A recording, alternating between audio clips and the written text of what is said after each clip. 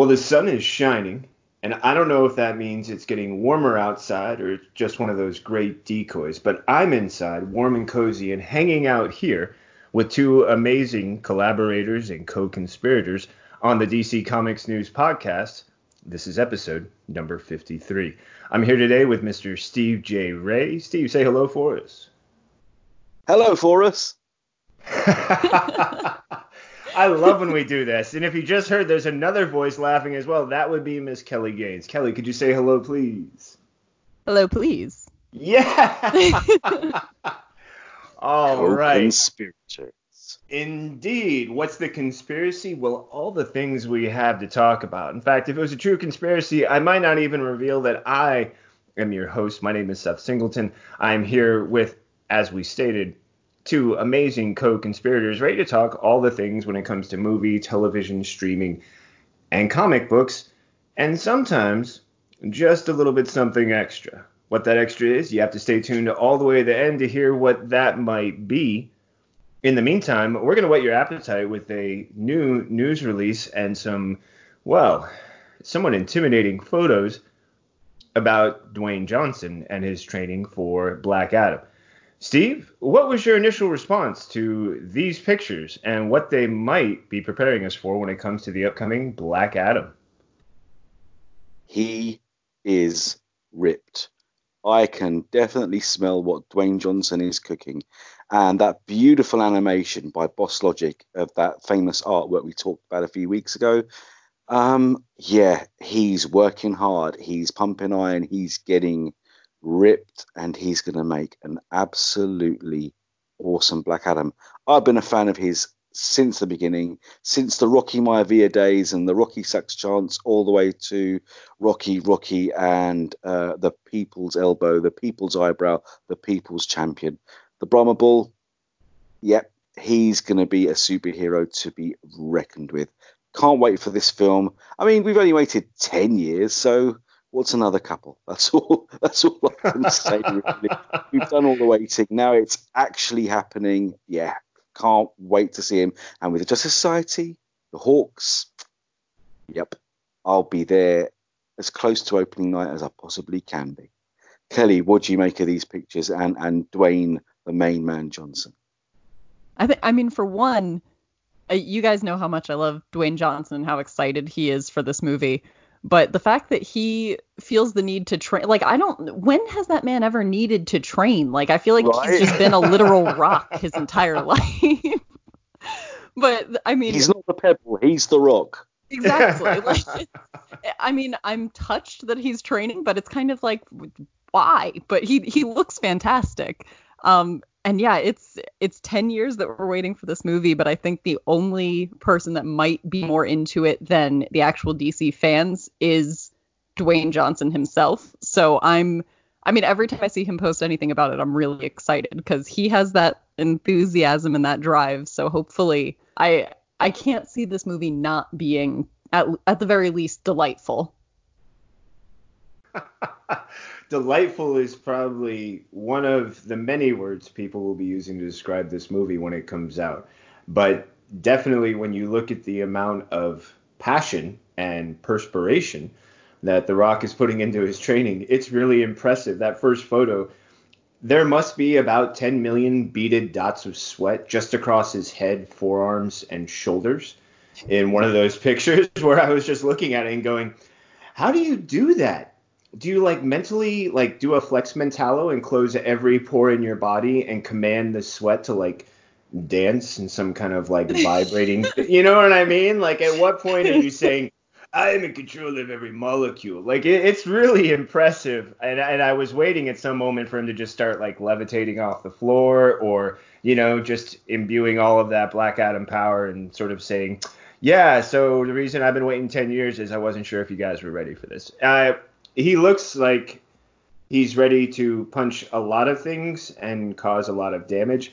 But I'm really intrigued, Kelly, by the fact that you said, when has this guy ever not been in shape? And it reminds me of if you ever come across it, every once in a while, they'll share his story. And they're like, yes, once again, we've listed all of the food that The Rock eats in a day just to maintain his amazing physique. And it's 50 pounds of fish, like spread out throughout the day on top of like 10 other courses. And I mean, I don't know what the guy does on a regular basis, but clearly he's upping the ante here. And I mean, it's to our benefit. He's going to look so intimidating, so impressive. But on top of all the other announcements we've been getting about this movie, if this doesn't get you excited, well, you might be in the wrong sort of place. It's okay, but you will be surrounded by a lot of screaming other people who are thinking to themselves, this is going to be even better than I thought. And it only took 10 years, right, guys?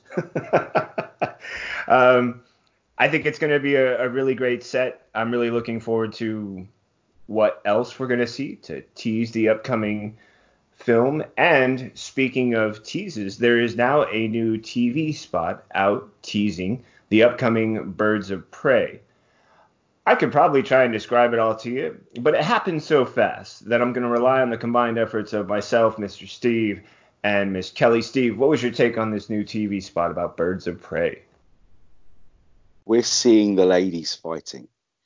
And that always makes me happy because these are women that are powerful and awesome, and they're taking on an army. It's not just Roman Sionis, but he's got the whole False Face Society. Even though they're not quite named, as the article quite rightly states, they're still just Roman's army. But the ladies are like a unit. You see just little glimpses of action and mallets swinging and Harley doing her very best Wonder Woman impression and sliding across the floor, and action like that just makes me really, really excited for the final product. And that lovely thing they mention in the article of the heightened reality of the film. So yeah, looking forward to that one immensely. And now it's literally just months away. It's not next year anymore. It's months away. Kelly, what did you think? Yeah, I liked what I see so far. Looks great. I like the action sequences. I really like just, I don't know. I feel like Margot Robbie is so in her zone as Harley Quinn that it just, you look at her and you just see Harley Quinn when she's in costume and in that character. Although I will say I feel like I haven't seen enough, from the clips that have come out yet to really get a sense of whether or not I feel like this is like, I would say it's almost how I was excited for the Suicide Squad up until I saw the Suicide Squad, where the trailer looked amazing and everything looked like it was going to be great. But then when it happened, it was like, oh, so there's a little part of me that's just holding back from being super excited, but I'm moderately excited. Seth? Well, there's nothing wrong with a little reservation. Keep just going in there with our guard up just a little bit and preparation that there's what we hope and dream for, and then there's the reality of physics and budgets, and the fact that everything drawn inside of a comic panel can't always be perfectly represented on screen. Where else something might fall short is always a challenge too, but so far, based on what I'm seeing in this preview, I feel like it's setting the expectations correctly, and with each subsequent release and tease, fulfilling them. I do agree that I would like to see a little bit more of the other characters as they're fighting, but the parts that I'm catching, like with Margot Robbie clearly smacking around someone as the car is racing down the road and just having a bit of a good old time of it, made me chuckle. I'm not going to lie. So I'm looking forward to seeing more of it, to seeing other hints of Huntress, Black Canary, all of the characters that we know. And I'm also intrigued by the fact that it looks like, unless we get one final teaser right before it actually breaks, Ewan McGregor as Black Mask is going to be something reserved for the big screen. And that's an interesting thing because I really like the fact that we never saw his face, that the voice was something that was really being established throughout this teaser trailer. And I'm intrigued to see how much more of that will be used as a leverage against showing his face as the Black Mask. So I'm liking this continued release, and I'm looking forward to how much more it might be revealing, and maybe getting a chance to see some of the other characters with a fight scene moment shine just in a way that makes me think, That's something I'm going to be looking for and everything else that goes with it when this one comes out. So that was my big take on it. Any last thoughts before we shift on to another bit of news that's going to keep us all, well, probably talking? I'm intrigued, though, about how much it'll lead to. The story I'm talking about is the upcoming Batman film and new details that may or may not have emerged for Robert Pattinson's Batsuit. Batsuits have taken their share of criticism over the years, and the release of this image only seems to heighten speculation without actually feeling like these are concrete details. That was my initial take. Steve, what were you getting out of this story? Like you said, yeah, this isn't confirmed by any means, but if that is the way they're going to go, then I'm very, very happy about it. The article states that what they're going for is a more realistic, grounded, utilitarian look for the Batman costume this time around, like the ones the incredible Lee Bermejo has drawn in Noel and Batman Damned. And if that's the way they're going to go, brilliant, because it is, like I said, real. It's grounded. It's a costume that looks like somebody could make, yet not anybody. This isn't like a cosplay costume. It's real, but it's stitched. It's tough. It's hard wearing, and in the right light, terrifying. If that is the way they're going to go, then I'm a very, very happy Batman fan indeed. And as you know, I am a Batman fan. So please, he's one of the best artists to put pen to paper when it comes to Batman in the last decade or more, as far as I'm concerned. So if that's the way they're going forward, I'm very, very happy. What about you, Kelly? What do you think? Yeah, this is going to be kind of a roundabout, silly way of describing it, but it reminded me a lot of Night Owl's costume in a sense, kind of the sort Yes. of lines in his helmet, which is cool. But I mean, Night Owl's sort of based on Batman, and then this was a Batman that almost looked like it borrowed back from Night Owl a little, but there's a weird convoluted line in my head that explains what I'm trying to say, but essentially, yeah, I like it a lot. My first thought was like, oh my God, Night Owl. But yeah, it looks good. It looks very kind of militaristic and sleek, but I like it. Seth? Well, I'm really intrigued, not only by this description, but both of your takes on it. I like this idea of this utilitarian approach, the idea of buckles and mesh, and also the shorter ear profile for the cowl. But Kelly, I really think you kind of took it in a different direction there, with the idea of it being based on Night Owl, which was based on Batman, which then goes back to a chicken and egg question we were talking about before we started. So that really opens up a whole slew of possibilities, much like a can of worms. They all start wiggling in different places, and who can keep up with any of them? I'm intrigued also by the fact that we're talking about all this when the story itself has this really interesting history and background for such a shortly lived piece.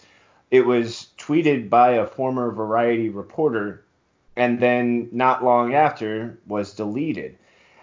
All we have beyond it is that there have been some clues made suggesting that this could be based on Lee Bermejo's designs, as Steve was pointing out, and also how his designs have been featured in some amazing work like Noel, like Batman Damned. I'm wondering if maybe this short glimpse was just designed to see what our initial reaction was, much as we've sort of been wondering about some of these casting decisions and the process leading up to them. It seemed as though even when we were first talking about who would be Batman, that there was a series of information that would come out and people would respond to it, and then either details would be confirmed or there would be a different story. I'm wondering if this is something similar to that test balloon, and whether or not the response that even our conversation is contributing to it will end up being a part of it. And that's probably the one thing I'm getting the most out of this right now as we're talking, is to think, based on who's listening to what we're saying, the conversation all three of us are having today and everyone listening to, and conversations by other groups who are sitting down talking about the same news we are, might be part of the information they use to make those final decisions. And that could all be something we're contributing to, i.e., a little bit responsible for. Kind of like that idea. So I'm curious to see, Kelly, what they say about your night owl theory, and also, Steve, what they had to say in response to your references to the brilliant designs we've seen already from the artist who this suit is said to be based on. So I think a lot of those things also add this kind of fun froth of speculation. And I think more details are only going to add to that. But I still love this idea that we're contributing to a conversation that might actually lead to the end results. On that note, I'm curious also what our thoughts will be on this new announcement that David Ayer has discussed cut Justice League ties that were in Suicide Squad, but didn't make it to the big screen for those of us who are looking forward to maybe getting a hint of that. There's more to this story, and I'm going to let Steve take the rest of it from here. What was your take on this announcement and the details that were gleaned from this story, Steve? It's not surprising to me at all, and it's what many of us have maintained from the start. That film, just like Justice League, suffered from far too much studio interference. It's not the film the director set out to make. It's not the film anyone really expected or in many cases wanted. It's well known that I don't hate that film as much as many, but I do completely understand why some people didn't like it at all. But here's case in point. The director has said that there were many more ties to the Justice League. It was meant to be a boom tube. They had to write in that whole technological wave and her magic and everything else. And that did feel tacked on. That wasn't ever part of Enchantress's powers in the comics. She's purely a being of magic. So it was tacked on, and it did affect the final cut and the final representation of the film. So I'm just glad that nowadays Warner and DC have opened their eyes. They're letting people like Todd Phillips make the films they want to make without interference. Patty Jenkins, as we discussed last week, has delivered the completed Wonder Woman movie 6 months ahead of schedule because Warner Brothers are taking a step back and letting these artists be artists, letting the directors direct, letting the actors act, and keeping their grubby little mitts off the films and let the people who are making them make them. So it's too late for Suicide Squad. It's too late for Justice League. But moving forward, after the success of Aquaman, Wonder Woman, Shazam, and of course last year's surprise hit Joker, this is probably a good way forward, and hopefully means that James Gunn will be allowed to do whatever the hell he wants to do with his Suicide Squad movie. But that's just me being rose-tinted glasses cup is half full kind of guy that I am. Kelly, what do you think of it? Yeah, whenever I hear about what could have happened with Suicide Squad and Justice League, I just get a little irritated because it makes sense if they were linking these movies together to sort of have a connecting plot point and everything's building up to Darkseid, but then it didn't do it. And so one of my bigger issues with Suicide Squad and Justice League was that everything felt kind of rushed and random and nothing really connected. They wanted to build a universe, but they weren't really laying the groundwork to make it a universe apart from the fact that these characters are all in the same movies. And the other thing, and this is nothing actually personally against the Suicide Squad movie, but I hate the name June Moon. We're talking about Enchantress, and that just reminded me of that. And it's just one of those names that sounds like it's a word that if you say it enough times, it's going to stop sounding like a word. And it just irritates me. I don't know. So yeah, I guess this whole thing's just irritating because this could have been so much better. Not the name June Moon. That's stuck in where it is. But yeah, I don't know. It could have been better, and it really sucks that the studio got in that much. Seth? June Moon. A rose is a rose is a rose is a rose. I like that one, Kelly. That was really June Moon. Everything with names. And you should. That's a conversation for a whole other thing, and I'm going to avoid just diving down that rabbit hole of a tangent because you'll never get me back, and someone will have to explain just what happened to this podcast and why it completely went off the rails right then.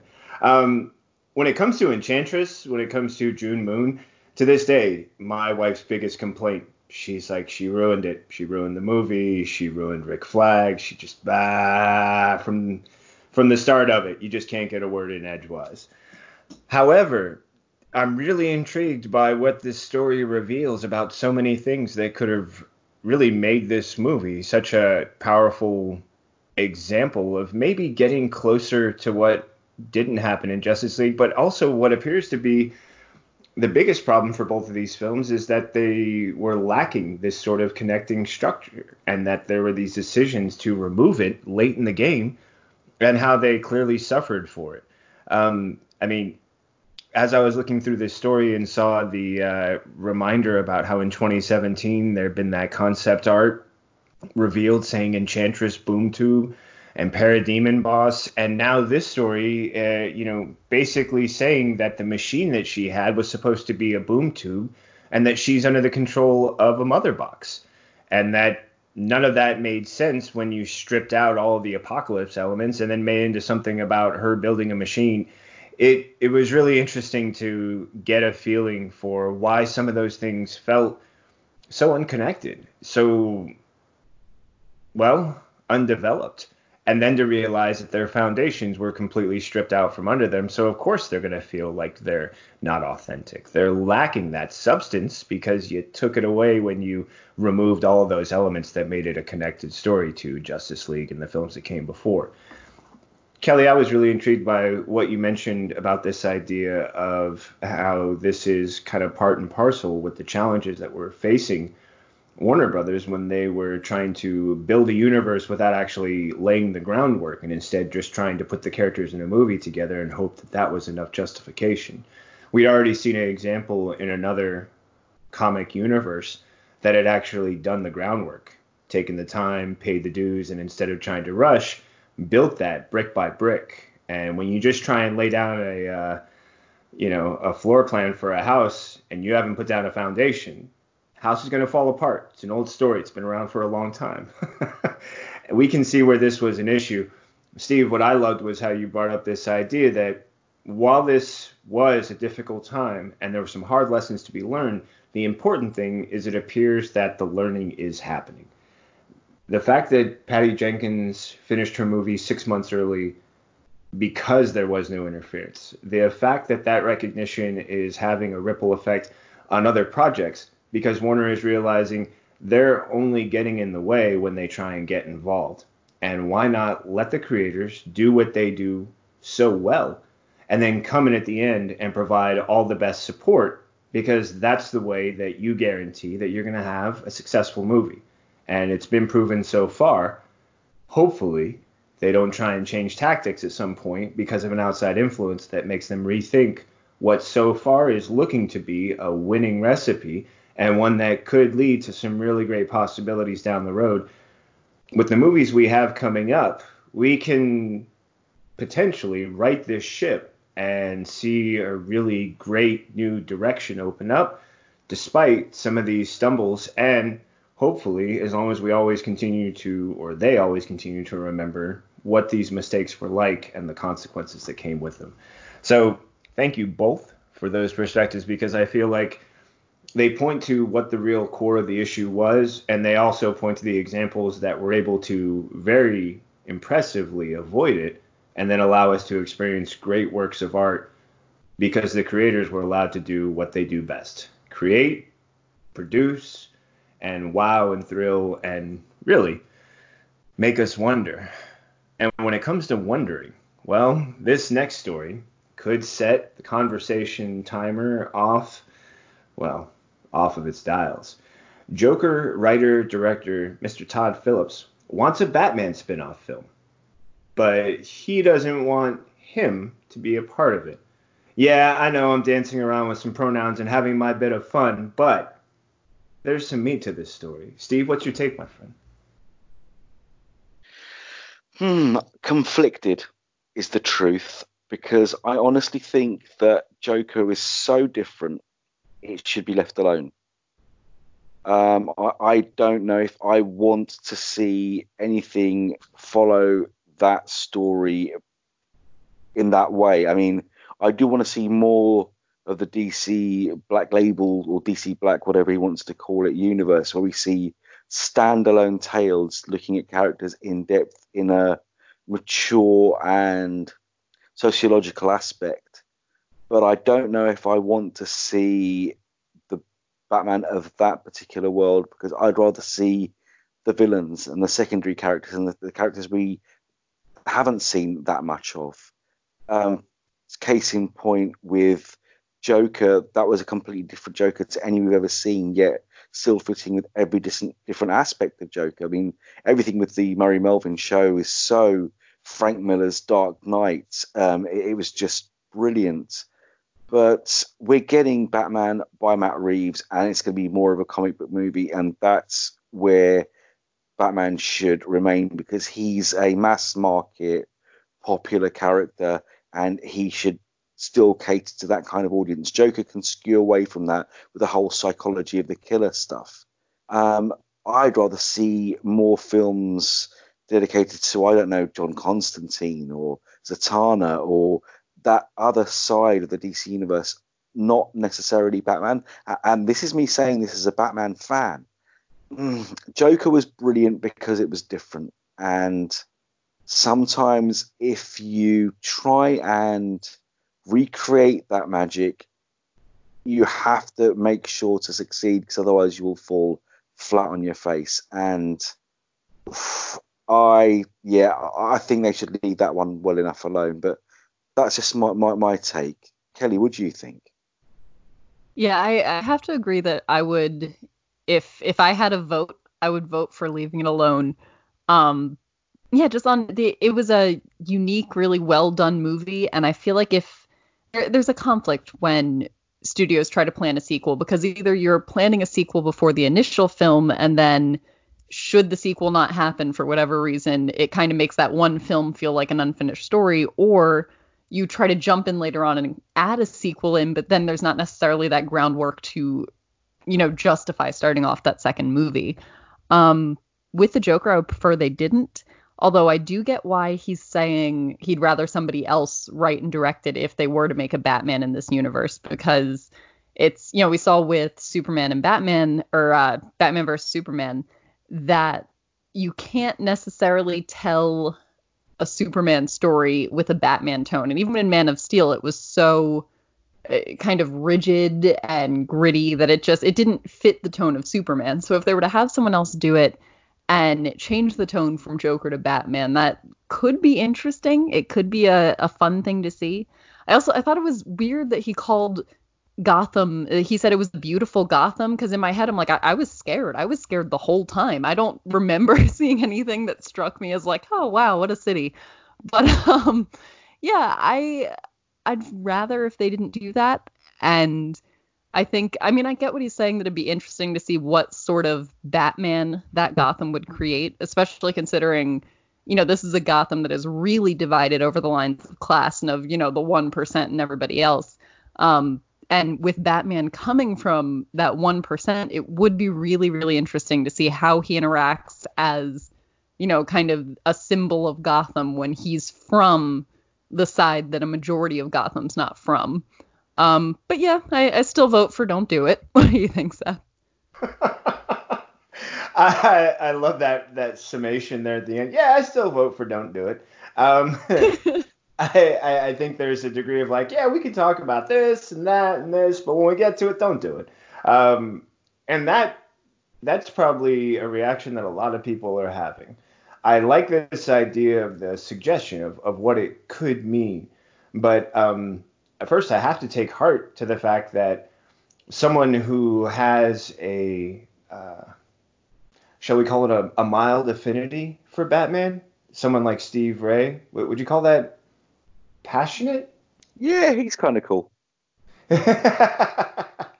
I feel that, when someone who has really studied this character so well makes a statement like, no, this isn't what I would want to see as a Batman fan, I'm telling you this.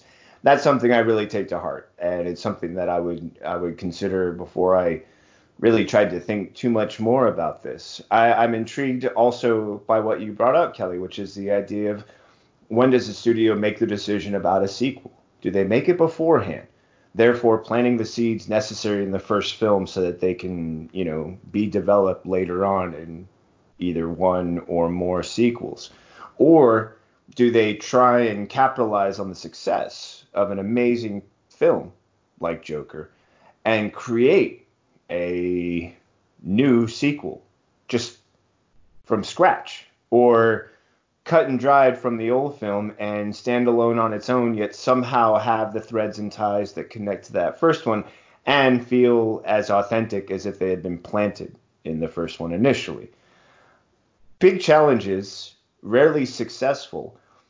But I also have to give consideration to this idea, which is that now that you've had a Joker who has influenced Gotham the way he has, Bruce Wayne will grow up in that Gotham. Bruce Wayne will become Batman in that Gotham.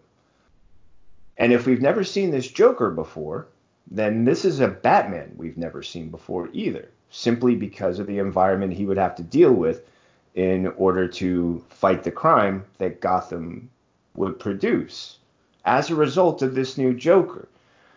That catches my attention because so much of what's defined Batman so far has been based on what we know about Joker. And yet if this film has challenged what we think we know, then it would challenge what we think we know about Batman too. And that leaves a lot of great potential and possibility. The idea, what does that kind of Batman look like? What kind of Batman does this Gotham make? That part's intriguing for me, and then I'm just going to bait the hook a little bit, and you guys can nibble at it, or you can just chomp right down. But what about the idea? Because it popped up while you were talking, so I'm going to put some responsibility on both of you. What about the idea of a film that features Joker sort of learning about Batman as he develops, and in doing so, understanding that relationship that he always seems to have a tighter grasp on than Batman does, or at least has that sort of manic response to the idea of, you can't kill me.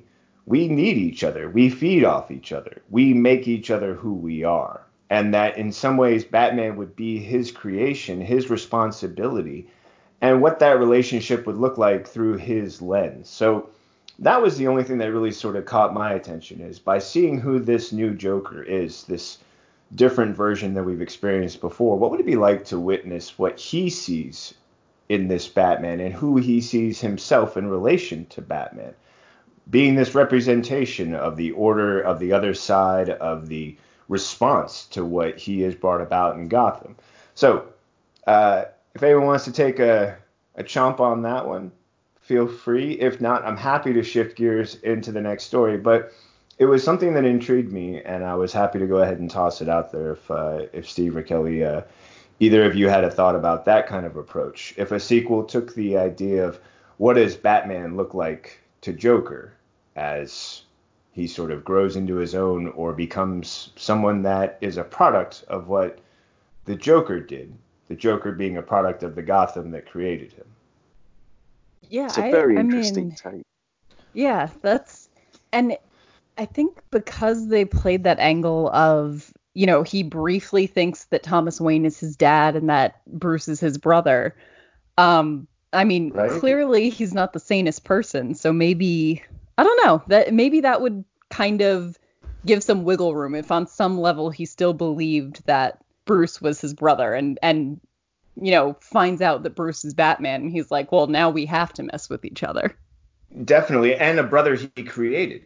In this way, he was able to accomplish what, maybe Thomas couldn't, because his actions led to a creation known as Batman, who ends up becoming the opposite of the Joker. Yeah, I'm intrigued by Steve. I thought you were going to add in as well. Oh, definitely. I mean, that whole reversal of the dynamics, obviously in the comic books, it's law that Batman created Joker, and Tim Burton's original 89 Batman movie turned out on its head as well, with Jack Napier being the man who, as a young mugger in his early days in crime, being the one who killed Thomas and Martha Wayne, and the whole thing at the end is you can't kill me, you made me, and then Batman saying, yeah, I made you, but you made me first. And that Right. whole thing, yeah, is a complete reversal and could make for some fascinating cinema. But the other thing about the Joker movie is that nothing is set in stone. Even at the end, you're left wondering what was real, what wasn't. And the whole fact that Thomas Wayne disproved that he was his father and everything else, and that he was adopted. We've discussed this a lot amongst. We briefly discussed it, you, Seth, myself, and Brad. Where, well, hang on, if he was adopted, how has he got the same symptoms of insanity and the things that his mother had if she adopted him?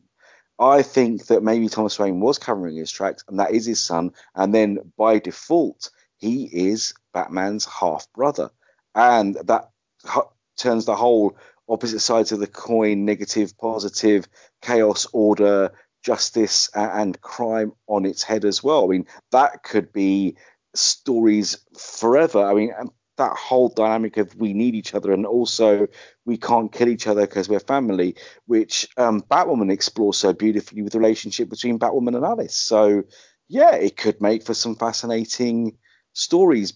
But I also, well, I can't say I liked the Joker film because it disturbed me so much.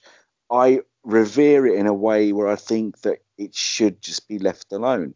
And those are stories that can be told forever and a day in other mediums, particularly in the comic books with a forum like said, the Black Label Comics, and not necessarily the Black DC Black imprint that they want to do for the films now that Todd Phillips' films are such a success. So, while I would love to see those stories, I'm just think that the Joker film should be left alone. But I don't know. I'm conflicted because, like you said, there's so much that could come out of that. Oh, Seth, you are bad. Well, as I've said on more than one occasion, I've never claimed to be an angel. And really, if there's one thing in the world that frightens me, it's the people who claim they are. What I am really intrigued by, though, is every time when I think about, say, Dark Knight, it was about understanding what was the Joker, what makes him tick. Why does he do the things he do so we can uncover how to stop him? And yet, what would it be like to be the Joker, suddenly confronted with this man who's constantly this figure, this Batman, constantly getting in your way? What's his motivation? Why doesn't he want you to do all the great things and wonderful things you're bringing about? Why does he what drives him? Because that's the question that's constantly being asked about Joker whenever he's, presented on screen and presented as this challenge. What's the motivation? What is it he wants so that we can figure out how to stop him? And I think it would be a really interesting thing to turn the camera around and have Joker looking at Batman like, what is this guy? Why is he always so, what's with the bat and what's with the toys? And why is he always so insistent on stopping me? And that would be a really interesting puzzle for him, and yet a really fun exploration of what it's like to go, so this guy keeps getting in my way, and I think he's about to become a problem. I can't just kill him off like everybody else. He doesn't die. He keeps coming back. He's so persistent. Why? What's his beef? What's However, fascinating as well is, like you said in Dark Knight, where when Batman vanished for 10 years and went into retirement, the Joker literally went into a catatonic state, didn't move or didn't speak until Batman reappeared. And that juxtaposition, that kind of conflict in the character, if he then realizes that he can't actually live without Batman, Batman is his reason for living, but he's also the biggest pain in the butt he's ever had. But then you add that thing, well, actually, he's my fault. I did that. I killed his parents. I made him. And then you've just got that never-ending spiral of craziness, that's fascinating to me. That's a real can of worms you've opened up yourself there, Seth. That could be amazing. That's the part that intrigues me the most about this idea, because I can see where storytellers like this can look at that possibility and be fully aware of there's things you can do in there. All you have to do is get a little dirty and in the process start looking at things from that perspective. So if you're ready to jump in, do it with both feet. Don't wear your prettiest clothes because they're not coming out clean ever. ever again. But also know that what you're about to dive into could change the way storytelling looks at villains, superheroes, and the conflicts that the stories are always about. I'm really intrigued. Yeah, I know I'm opening a can of worms here, but you know what else? I happen to know I'm with a amazing group of conspirators, collaborators, and in this case, potentially fishermen. So let's bait some hooks. Let's see what the people are nibbling for, and who knows? This could be a story that has legs, and we keep talking about. I'm intrigued, especially to talk about it more with you guys each and every week, with whatever else we discover. However, I can't ignore this next story, and I'm going to cut short our discussion from this current because it could go so many places. There's so many worms. Can we catch them all? There's always one popping up somewhere. But this other That story. conversation could go on forever. You're right. Indeed. So let's shift gears now to another whole speculative process. When it comes to this story that James Gunn purportedly, I love purportedly, it's just one of those words, it rolls off the tongue so well, purportedly turned down Superman for the Suicide Squad. He chose Suicide Squad over Superman. On the headline alone, Steve, what was your take, my friend? Purportedly is indubitably a wonderful word. Yes. Yeah. See, that doesn't surprise me in the slightest. Many other directors might be looking at him and saying, you did what for who? You turned down like the most famous character in the world, the first superhero to make a movie about a bunch of misfits. But that's James Gunn's bag, and James Gunn does that kind of movie beautifully. He knows how groups work, how team dynamics work. He can handle multiple crazy, wacky, different, out there characters. He's proven it. Not just with Guardians of the Galaxy, with every film he's made. He's more of a group dynamic guy, and Superman is a special kind of case. Not everyone can do him right, and not everyone should try. And I have to respect James Gunn for saying, no, that's not me. That's not what I want to do. Thanks for the offer. Appreciate it. But no, these are my people. This is the story I want to tell, and that's the way I want to go. I have to respect that. As a writer, as an artist, would I turn down the chance to do anything with Superman? No, I probably wouldn't. But if I had the choice of any property in the world and I could decide which one I actually wanted, then I'd like to think, being honest, that I would go with what I love and what I know more about first. So while it sounds crazy, Mr. Gunn, I salute you for that. That's a brave choice, and not the most financially rewarding, because a Superman movie, well, done properly, would probably be more box office, but he stuck to his guns as an artist. Kudos. Kelly, what do you think? Yeah, I mean, at the time, he would have been, kind of figuring out which DC property he wanted to go for. I think Superman seemed like it wouldn't be a good idea, because I know personally I still feel like I could take another few years before I see another Superman movie. So if anything, I mean, on top of him knowing how to play to his strengths and not necessarily going for what's going to make the most money right out the gate, it shows sort of an understanding of where comics fans and where Superman fans and just DC fans as a whole were when he was coming to the table, where it's not necessarily, I don't know that any of us were really ready for another Superman movie at that moment. A James Gunn Superman movie, I'm sure almost everyone would have gone to see, but still, I think the fact that he went for Suicide Squad, or this was this movie everybody was so amped up about, and they really didn't get to enjoy it, that to me makes more sense. I like that he made that decision. Seth? When it comes to this story, despite the sound difficulties, to thine own self be true, right? And it must follow as the day or as the night the day. The idea being, if you know who you are, you know what you're great at. You know what you understand. I love that great quote from Barfly. I can only write about these sorts of poems if I'm here in the gutters with them, drinking the swill and showing you exactly what it's like to be here. I can't dry out, stand up here from a different perspective and tell you this sort of story. He understood that he has this gift for telling stories about misfits. These just, we got to put up with this guy again, except it's more than just one. And it's this cast of conflict. And that's where he thrives. I think there would be a lot of difficulty for him to take on a singular titular figure like Superman, someone who defines so much about the DC name, and know that this isn't who he is and this isn't what he does well. This isn't his best work. This isn't where he excels. But recognizing that and saying, no, you have people who this is what they know, understand, and can do extremely well. I know misfits. That's why I want the Suicide Squad.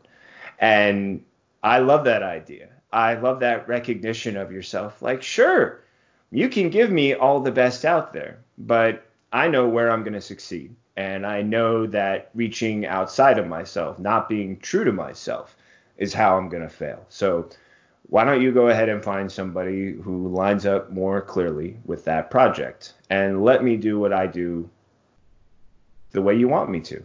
Let me tell you a story about misfits. Let me tell you about the outcast. Let me tell you about the people that everybody else has given up on and why they have such a great story to tell.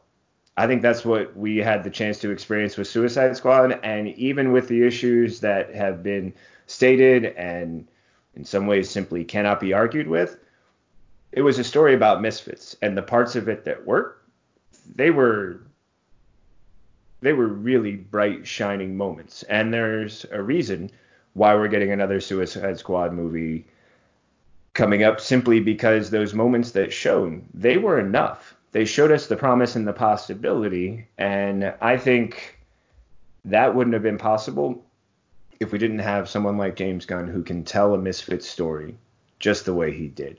And I think it's to his strength and to his character that he knew better than to take something that didn't represent who he was and was something he couldn't identify with the way he needed to in order to tell not only that story, but also to have the chance to tell the story he wanted to, which he got to do with Suicide Squad.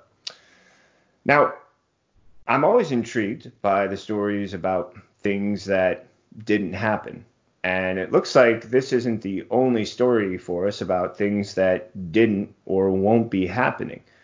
The next story I'm talking about is the confirmation that Birds of Prey will not include the Jared Leto version of Joker.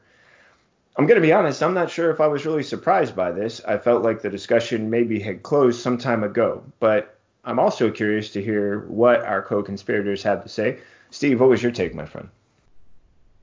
It's a little surprising because back when the movie started rolling, pictures are appearing on the set with someone from a window looking very much like Jared Leto's Joker, throwing Harley's stuff out onto the street and after their breakup. And maybe it's not Jared Leto appearing as the Joker, but we've already seen stills from that film showing someone that looks exactly like him or very much like him doing so. But maybe that's just the beginning of the movie and the first steps of the emancipation of one Harley Quinn. So I'm going to take that one with a pinch of salt. Maybe it won't be Jared Leto himself, but those scenes were shot.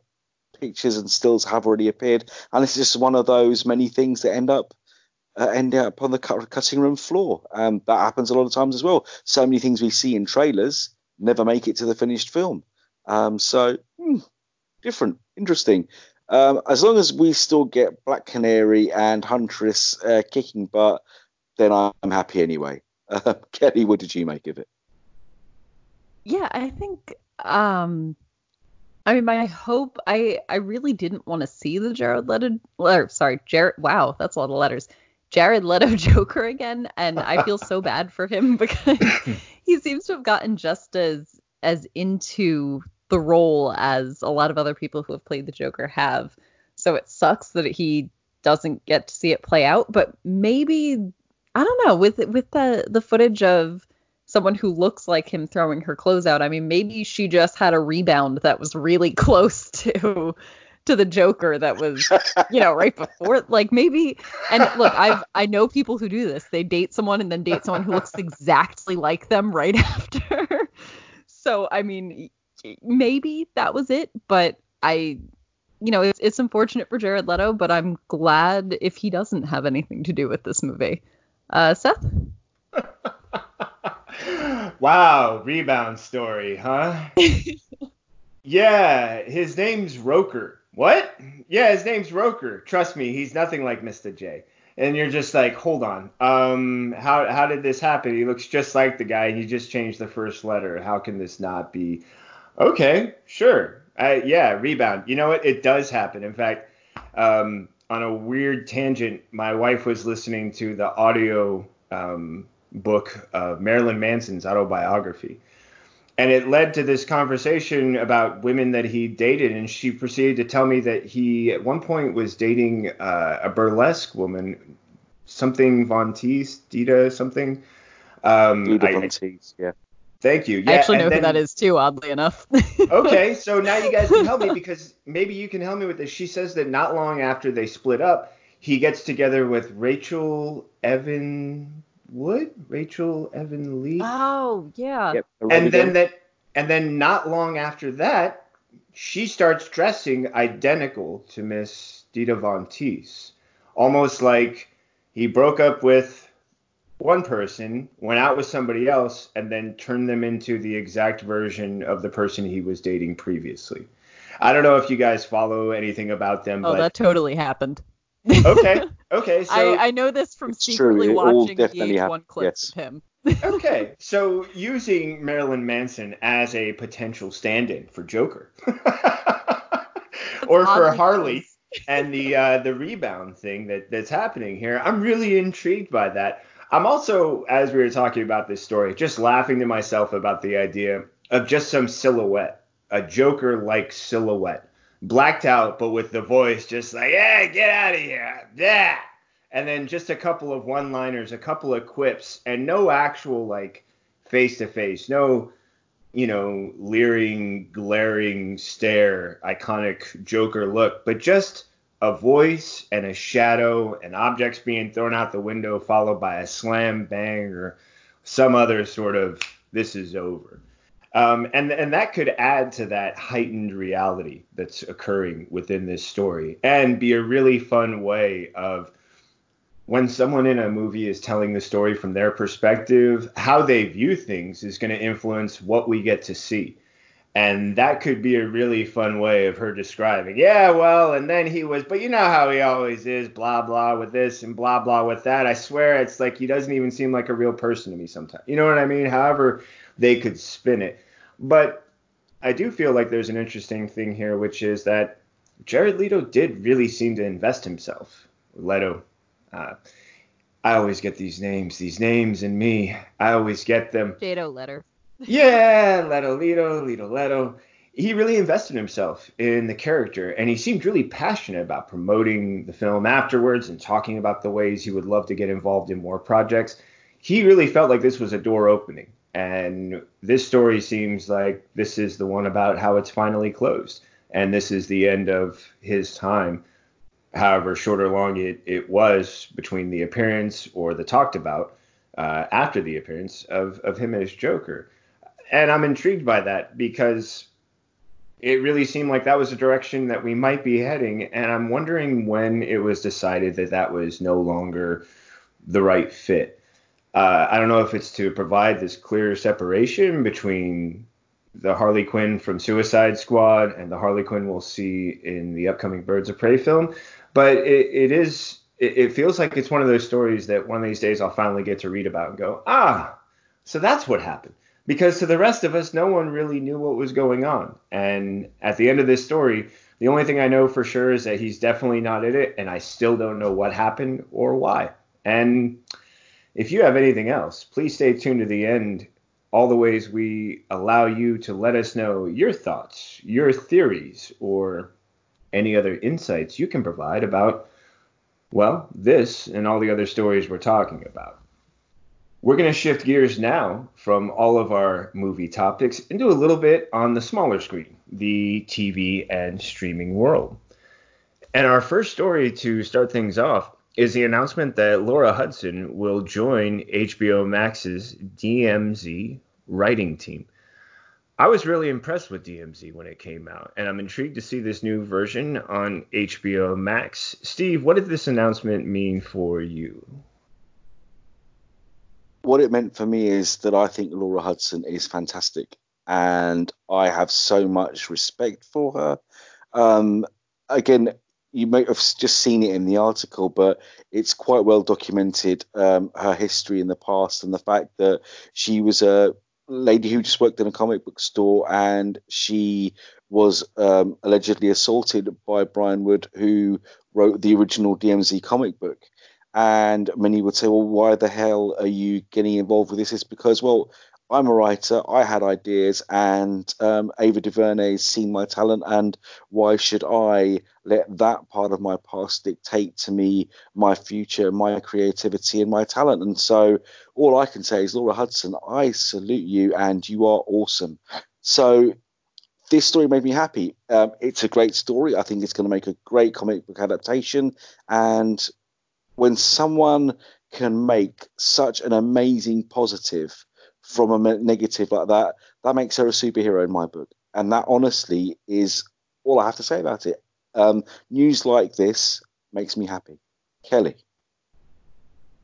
Yeah, Steve, I have to echo a lot of what you just said, that this makes me very happy, and it is a really brave, and I mean, personally, on just coming from my own experience, being a girl and a writer and all that, I would have a really difficult time doing what she's doing.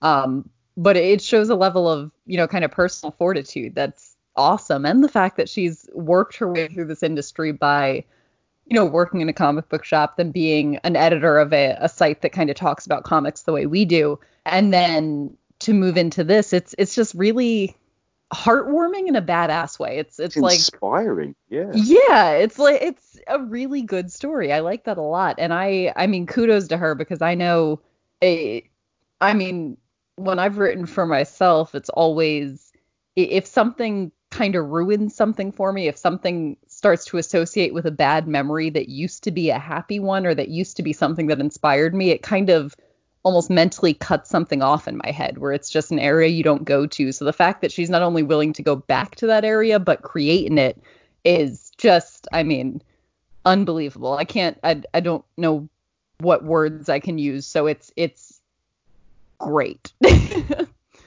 Seth? Well, I'm really moved by both of you. Thank you for taking those directions and for adding to the history here. I really liked this book when it came out. I was stunned when the announcement came out from Laura Hudson about her experience and the sexual assault she accused Brian Wood of, and the consequences that I can only imagine what that would have on anyone. And then to find the resolve to say, while this was painful to share, it's also a way to share the things that I'm working on, the ways that I am engaging with this material, the ways that I've chosen not to let these things define me, but instead to define who I am by how I respond to them and what I do. And then to have this opportunity to work with Ava DuVernay, to say, yes, while it was painful to share the details of my story, the benefit was that it put me in the sightline of someone like Ava, that she reached out to me and then made this offer to me, gave me a chance to take control of this story and shape it in a way that has to do with what really is becoming more of the focus here. And that's this idea that the resolve necessary in order to keep moving forward, to involve yourself with a project that, as you both pointed out so rightly, has such a negative history to it for her personally, and then succeed and show that these things will not be factors in shaping her, but they will be the things she's responding to as she's shaping her own destiny. Man, I would like to hope that I've got a degree of resolve, but I don't know if I have that degree of resolve, and I don't know if I ever would unless I was put in a situation where I had to confront that challenge and see. But to see someone else do it makes me at least consider, and hopefully anyone else hearing this story, that the possibility is there, that even the hardest, most difficult challenge you might be facing is not the undoing of all of your hard work, and that no matter where you are, how you respond, how you choose to act is really a definition of the things that have made you who you are. I was really moved by what both of you said. I'm trying to respond to this in a way that sounds even mildly coherent, but really there's a strength here that you can try and talk about, and yet at the same time you feel like you want to allow the voice and the words of the person who's talking to have the most power and impact. I thought everything she had to say and the details about this story, very powerful, very inspiring, but matched only by what you both had to say. And I'm hoping that that message is something that others are able to hear, respond to as well, and find that same degree of recognition and inspiration. Because what I was seeing was one thing, but what you both presented for me today really heightened that experience for me. So if I can just say, Steve, Kelly, thank you both. That was really, really powerful insights you both offered. And I really enjoyed hearing them both and doing my best to even try and respond to them. Before I start just stumbling all over myself, I'm going to shift gears into our next story.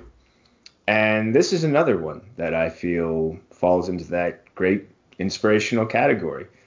The story that the finalists of DC Universe's DCU Unscripted will be announced this month.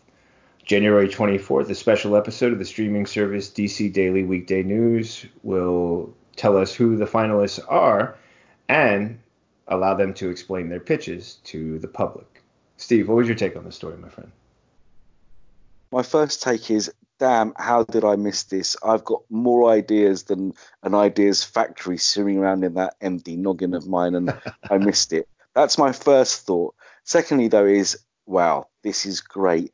This blows the American Idols and X Factors of the world out of the park for me. Die, you horrible reality shows, you. This is what should be happening. People with ideas, people who want to tell stories, getting the chance to tell them.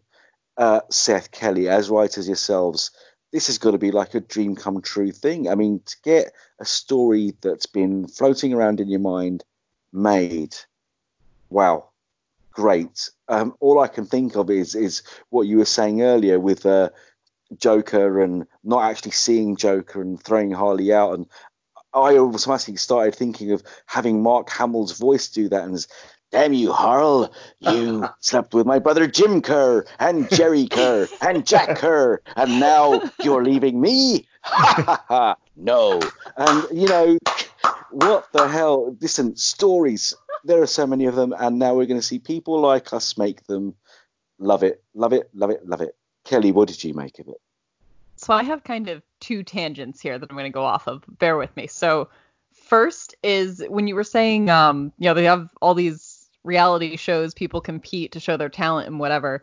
Having a comic book one would be awesome. But then that reminded me that there was a show that was on for maybe 1 or 2 seasons when I was a kid. And it was like Stan Lee's Who Wants to Be a Superhero. And it was a really scripted show it's on Amazon Prime. You guys want to watch, let me know. But like, it's these people dressing up in superhero costumes and they're trying to pitch themselves kind of as a new hero to Stan Lee. And it was super scripted and super campy, but I loved it. I don't know why that popped in. But as far as the finalist goes, I actually got to watch, I've been trying to use my DC Universe app a little bit more just around the house. So I was watching this morning and they showed videos of, I think it was 10 of the finalists, and then they're going to, show the actual pitches later on. But it was just, these 10 people getting to pop on screen and be like, this is my name. I'm so excited. Oh, my God. And it was the most sincere mix of jealousy and joy I've ever felt, because they are all so excited. And I know I can kind of imagine exactly what they must be feeling. And then at the same time, I'm like, God, why didn't I do anything? But yeah, good luck to all of them. And this has to be really exciting to even be recognized, to get into the level where it's like, you're a finalist. You may not be the person who wins, but we acknowledge that you have, talent and merit. That's fantastic. Seth? Yeah, there is an extreme mix of pride as well as, man, why did I miss this deadline? What was going on in my life that was more important than me coming up with just one great idea and pitching it? Are you kidding me?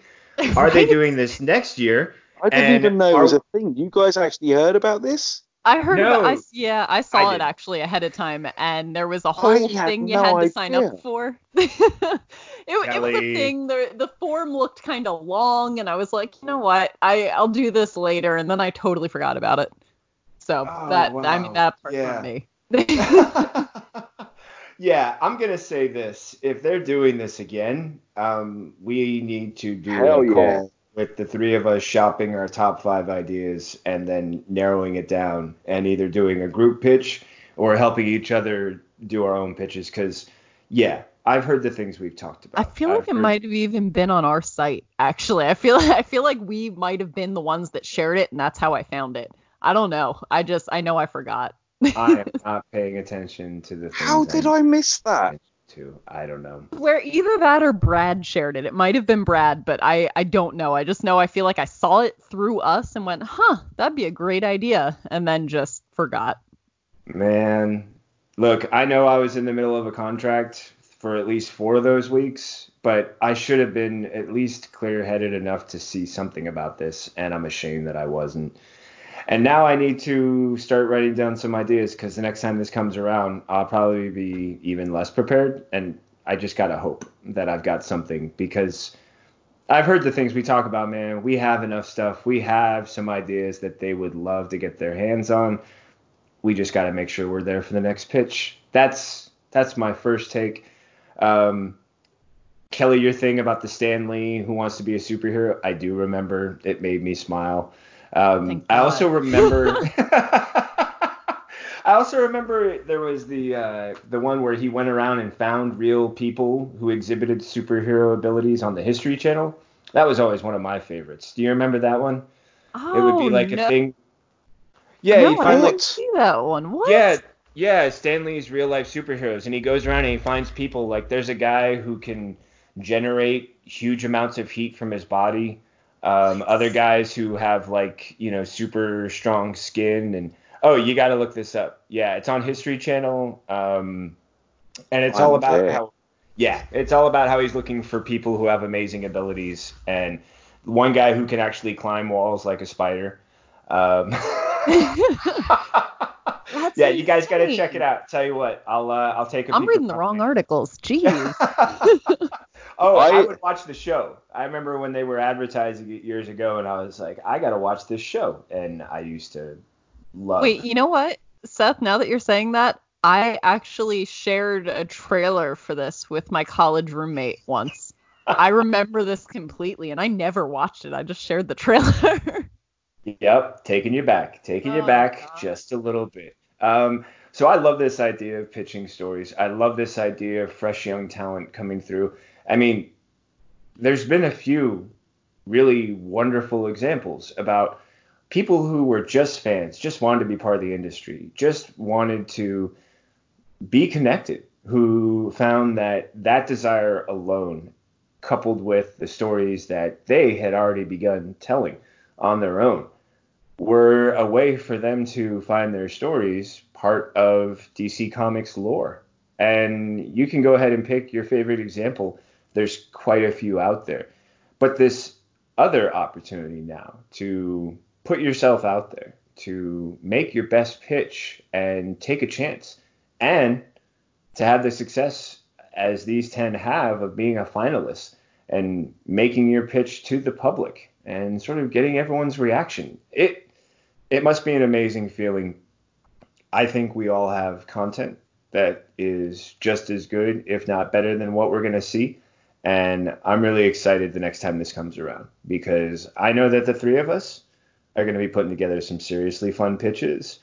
And I can't think of a better feeling in the world than should I be standing up there with those 10 finalists and look to my left and look to my right and see a friendly face and know that I'm standing side by side with somebody who's as passionate about these stories as I am. The fact that it could be you, Kelly, you, Steve, our good friend Mr. Brad, who's now with us here today, or any of the other dedicated, devoted comic fans, storytellers, writers, dreamers, creators, artists, man, it's really quite lovely. I'm really excited to see more about this, and I'm hoping it gives me just enough of that jealousy, just enough of that envy that I go, okay, so what do you got? Because, there's something inspiring about somebody doing something and you going, I could do that. Because there's that other part of you, and if it's not a part of you, then it's that great friend or that partner who goes, oh yeah, put up or shut up. What do you got? Like a good rivalry. Yeah. It brings out the best in all of us. And these guys have inspired me. They have definitely encouraged me to keep my eyes open, to pay attention to announcements like this, and to know that I don't know how many more times they're going to come around. So what am I waiting for? Right? If you've got a great idea. Now it's my turn. That's right. If you've got a great idea out there too, I'd love to hear it. And I think the rest of us would love sharing any thoughts you might have on what could be a great pitch. But if you want to keep them to yourself, that's okay with us too. We look forward to the possibility of adding your name to those being read off as a finalist when this competition comes back around. Now, being your best, sometimes having that rival is what pushes you to be your best. I can say there are quite a few DC comic heroes who have found themselves pushed when they've gone up against a man known as Deathstroke. CW's Deathstroke the cartoon is just announced a debut date. In fact, it's right around the corner, and I'm sure both Steve, Kelly, and I have plenty to say. Steve, what was your take as we're counting down to Deathstroke Knights and Dragons? Well, first of all, that cast, led by the Shield's very own Michael Chiklis, and not just the cast of actors, the cast of characters appearing in the story have definitely got me intrigued and excited. When I see Colin Salmon's name after he did brilliantly in the first couple of seasons of Arrow, he's a national treasure in the UK. He's a very beloved and well-respected actor over here.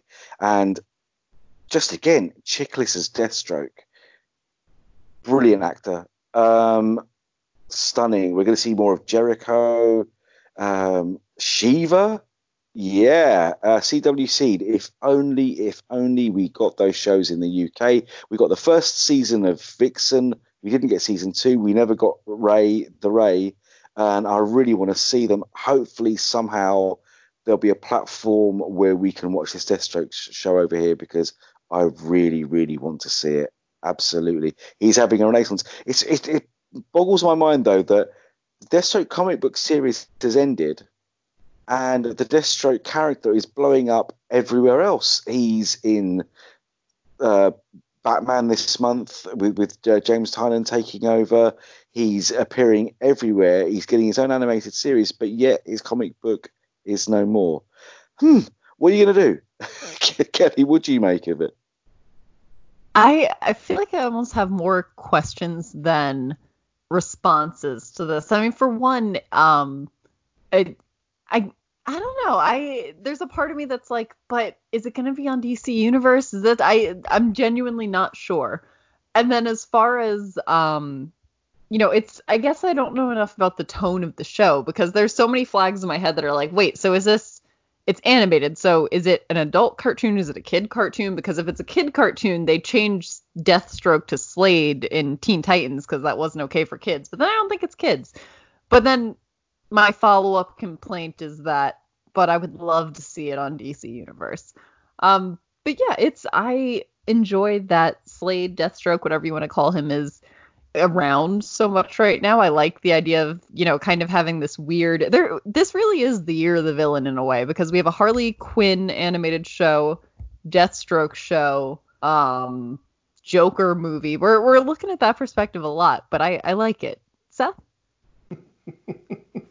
Well, now I've got so many things to think about and wonder. Yes, Steve, I don't understand the strategy in ending Deathstroke as a comic book on number 50. What Priest was doing was some really wonderful stuff. Don't get me wrong. His storytelling is unparalleled. His concepts of time and the way he told that story was really impressive. Clearly, kind of masterful work going on there. But then to have it end while Deathstroke is rising to prominence on Titans, becoming the new conflict for Batman in James Tynion's run, and also left in a really interesting place after number 50 ends.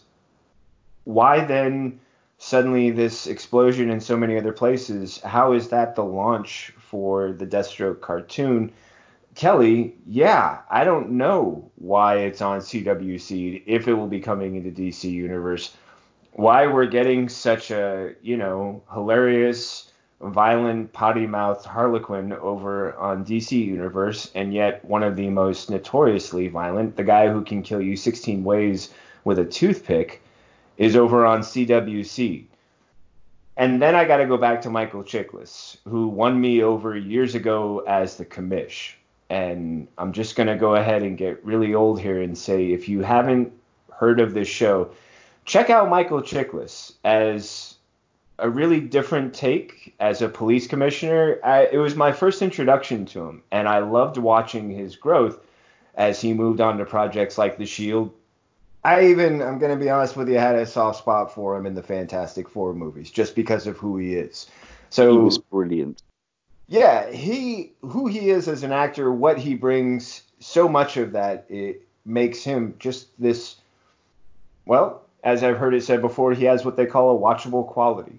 When he takes his presence onto the screen, it's something that I don't take my eyes off of. And I'm intrigued now to experience what it's like to hear his voice and witness him as a character using that voice to convey all those things I'm so used to seeing in his person when he's on screen. The rest of the cast, quite an impressive mix. And Steve, as you pointed out, quite an impressive overall cast of characters as well. I like the idea of getting a chance to see Lady Shiva in this mix. Wintergreen is someone who I feel like simply hasn't been as visible as he could be in other projects, and might be a chance to sort of get some more development. And I feel like every time you bring Jericho and Rose into it, you get a family dynamic that a lot of people would love to have the chance to tell a story about, because what they do makes these stories so amazing. Lots of questions. Looking forward to plenty of answers. And a little frustrated for those like Steve who can't enjoy this on the CW Seed right now. So please, whatever you're doing out there regarding our friends across the pond, fix it. Just fix it. That's all I'm asking. Steve, that's all there you go. That's all I got. That's the most of my, influence, the extent of my powers. And, Imagine maybe Puss in Boots right now, but a British Puss in Boots is actually a human being, not a cat, with the big eyes, and put the words please under that, and that's the way forward. I like it. I like it. Now, I'm also going to be completely honest. When it comes to influence, I myself would probably like to have the kind of influence that this next person does. I simply don't. And knowing that is probably the first, step towards understanding as to, the limitations of my influence. But when Barack Obama names HBO's Watchmen as a year-end favorite, the reaction is a little bit bigger than, well, anything I can say. And what I loved was his response to this serialized drama, which he described as powerful as movies. Steve, what was your take on this story, my friend? This is a man whose opinion I would listen to always. And the fact that he agrees with so many others that Watchmen was, I mean, it was just an incredible piece of television. It really was an incredible piece of television. And like you said, Seth, his exact words were experiences as powerful as movies. This was a 9 episode show that I didn't really want because I was such a purist and such a huge fan of the original source material. I just thought they should leave it alone. But I've said that about the Joker movie now, so maybe I'm wrong about that too. But if I am, then I'll quite happily buy myself a hat and eat it. But for Barack Obama to say that he's listed his favourite films of 2019, at the end, he's put a list of TV shows I considered as powerful as movies, and Watchmen is there, then it wasn't just me who was impressed by this amazing piece of TV that was based on a comic book and has become one of the best sequels to a comic book that I've ever seen. It's fantastic. I loved it. Again, I don't know if I do want them to make any more because it was so good, but there were so many questions left open that I really am dying for them to make some more. I just can't make my mind up. But Mr. Obama, I salute you, and I could not agree more. Kelly. Yeah, I mean, I was 12 or 13 in 2008 when Obama got elected, so I had no I didn't know what politics were at that point in my life, but I've found that as I get older, I respect Barack Obama in a way that I don't think I would have appreciated back then. He tends to be so just straightforward and wise about things, and I think he's absolutely right about Watchmen. I mean, I actually had no idea the Tulsa riots, any of that. I had no idea that ever happened until I saw Watchmen. And then I Googled it on my phone as I was watching it and was like, oh my God, this is a real thing that happened. At least that event, which is mind boggling. But it's that sort of television where you can tie in an amazing comic book like Alan Moore's Watchmen and an event that people apparently don't really talk about in the US like that, and then kind of birth this entire show from it is absolutely amazing. So I think at the very least the shows Obama has really solid taste in television, because I mean it was amazing. It was just very, very well done. Seth? This is one of those moments when, at least for me, it feels like you recognize something, but you almost need that validation from somebody else that you know is a trusted source to come along and say, no, you're not crazy, or no, you're not alone. We're feeling it too. We're experiencing it too. And that sort of authenticity is what I get from President Barack Obama. When he starts talking about just about anything, I feel like there's a weight and a certainty that's involved with every statement he makes, even when it's something lighthearted, off the cuff, or just a simple quip. But there's a weight to his opinion about culture, about media, and about the way we perceive ourselves. And I was really moved that he listed this as one of his favorite, well, as he put it, a series as powerful as a movie. And also, I was really moved by the fact that what he's recognizing is, as you both pointed out, something that was a sequel that didn't have all of the expectation that we now will have for anything else that's coming out from Mr. Lindelof and Watchmen, or anything else related to the title. And when it comes to this context, there's this feeling that, as you both pointed out, there's a history here that's being brought up that's not as ancient as it might feel, simply because it's been forgotten or not referenced or not talked about. And yet, using that to tell such a unique story, to open the scope for what we thought we knew about one of the more mysterious characters from the Watchmen, and how that reinformed everything else we have experienced, not only from that book, but now from that series. The things it touched on, the challenges that it faced, were really something that we don't always feel is part of the discussion currently. There's a filter, almost like a mute button on certain topics to keep them from getting too passionate, too heated. And yet this is material that is so weighted that in order to tell anything about it, those kinds of reactions are going to come up. And yet it did so not by saying, let's focus just on this one moment of history, but saying, let's talk about a timeline. Let's talk about how all of these events are connected. Let's keep looking back to moments that maybe are really painful and we want to move on from, or we want to look away from. And let's look a little bit closer. And then let's ask some hard questions about what that means and what that experience was like and what the impacts and the results of it were. I was really impressed by this because I've come across more than a few conversations when I've heard someone say, yeah, but what you're talking about happened a long time ago, and it doesn't have the kind of impact on the present that you think it does. That's actually from so long ago. And yet, moments like the event in Tulsa wasn't that long ago. And the importance is how recent it was and how much those things need to be remembered when we're telling stories, that there are parts of history we might like to forget because it's, well, easier, but that it's the discomfort, it's that challenge that's inherent in telling a story that is painful, that deals with painful or, in my opinion, shameful moments in history, that they need to be explored. They need to be examined because there's a relevance and importance that's lost when you try and brush them under the carpet. I almost feel like I got on a soapbox there, so I'm going to try and climb down from it. But I was really moved by this idea, and I loved his response to the story.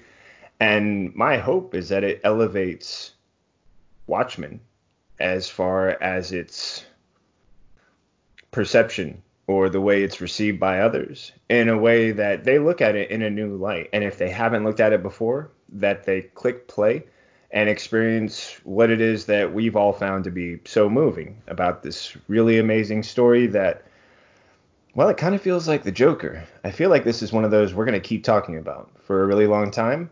And I'm looking forward to every facet of this story that we get to share on this podcast. I think it's hard to move into any other story after that one, but I'm going to do my best, and thanks for bearing with me.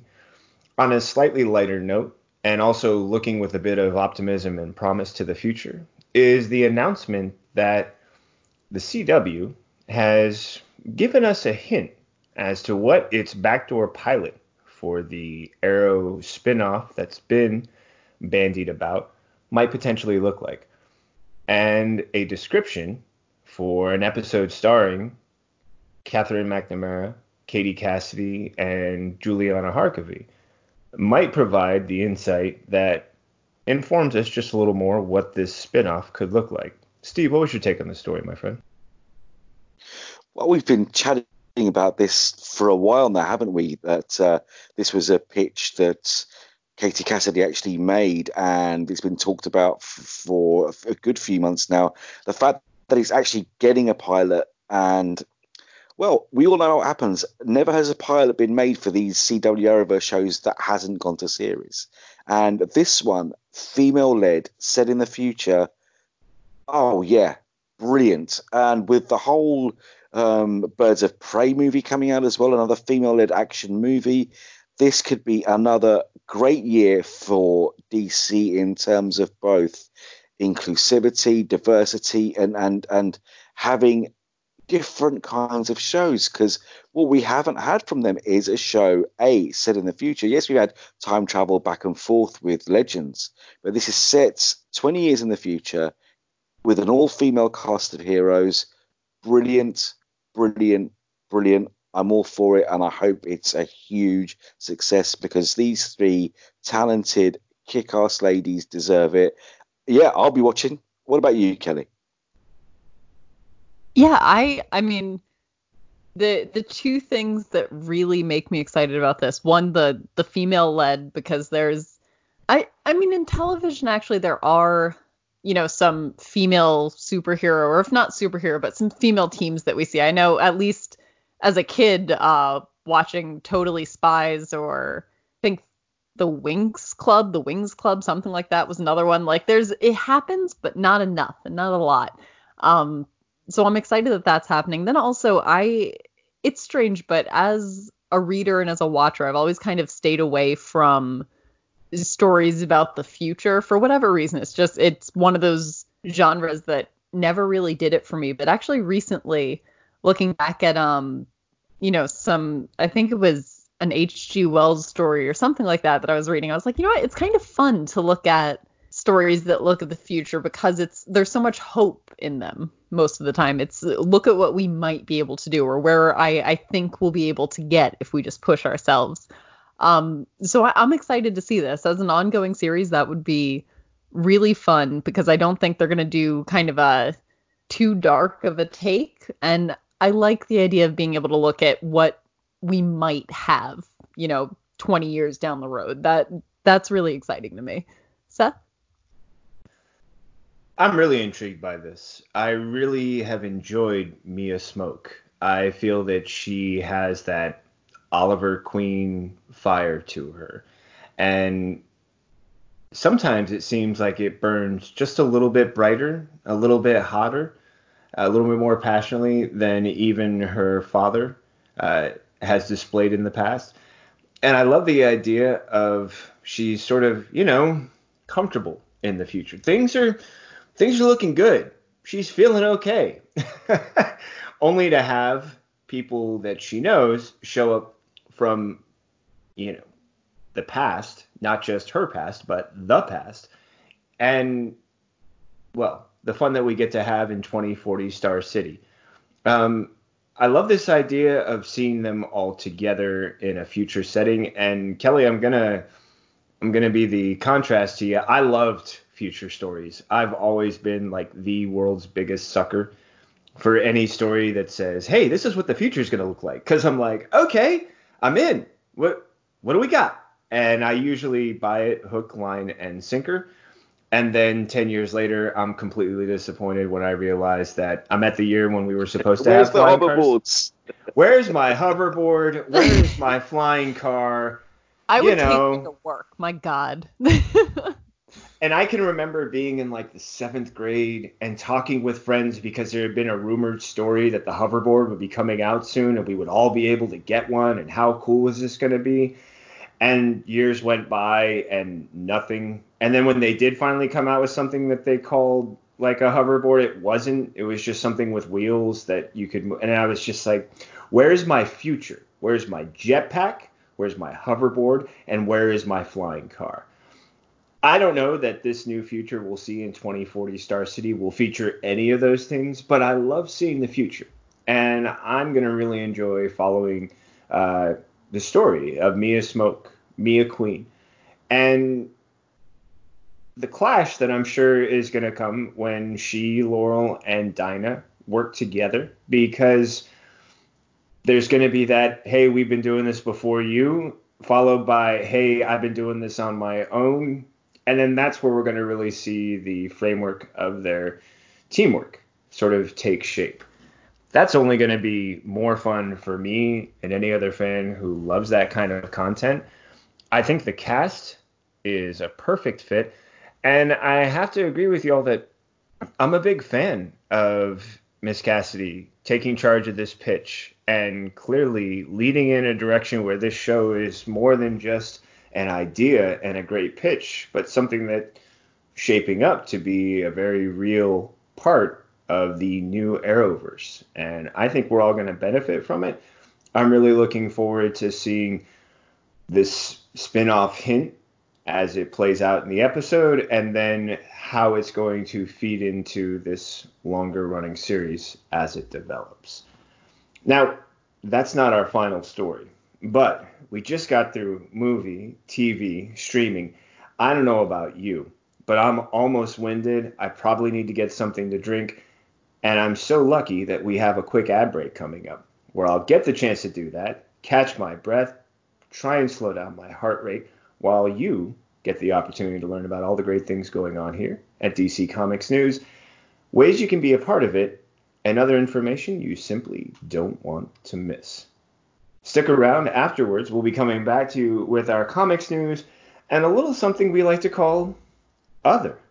What could it be? Well, you'll have to come back after the ad to find out. We'll be here with you. Thanks for sticking around. This is Seth Singleton from DC Comics News, here to tell you about the Spinner Rack.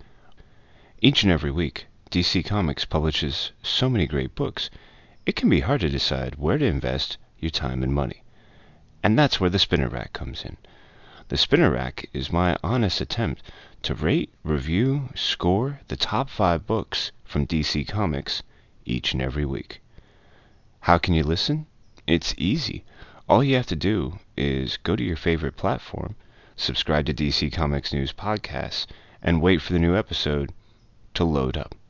Join me each and every week as I sift through the best from DC Comics and pick my top 5 books.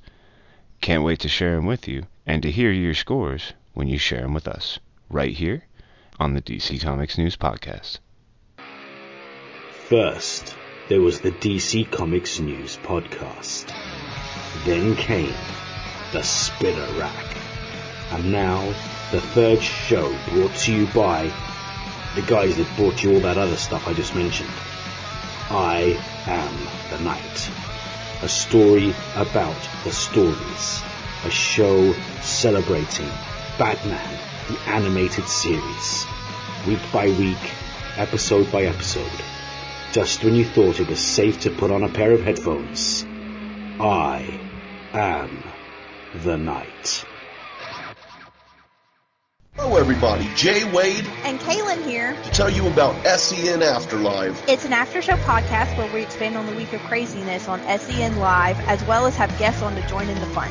Yep, and we get personal too. We do movie reviews, and at times we go way off the rails, which I guarantee is always Kaylin's fault. Hey, how rude and not true. So, come join us on the Merc with a Movie Blog feed, and remember to rate, share, and subscribe, and as always, enjoy.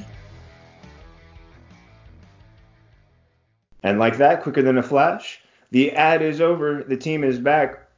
I'm your host, Seth Singleton, here on DC Comics News Podcast, episode number 53. I'm joined by Mr. Steve J. Ray, Miss Kelly Gaines. We've already covered movies, TV, and streaming. We're moving now into comics.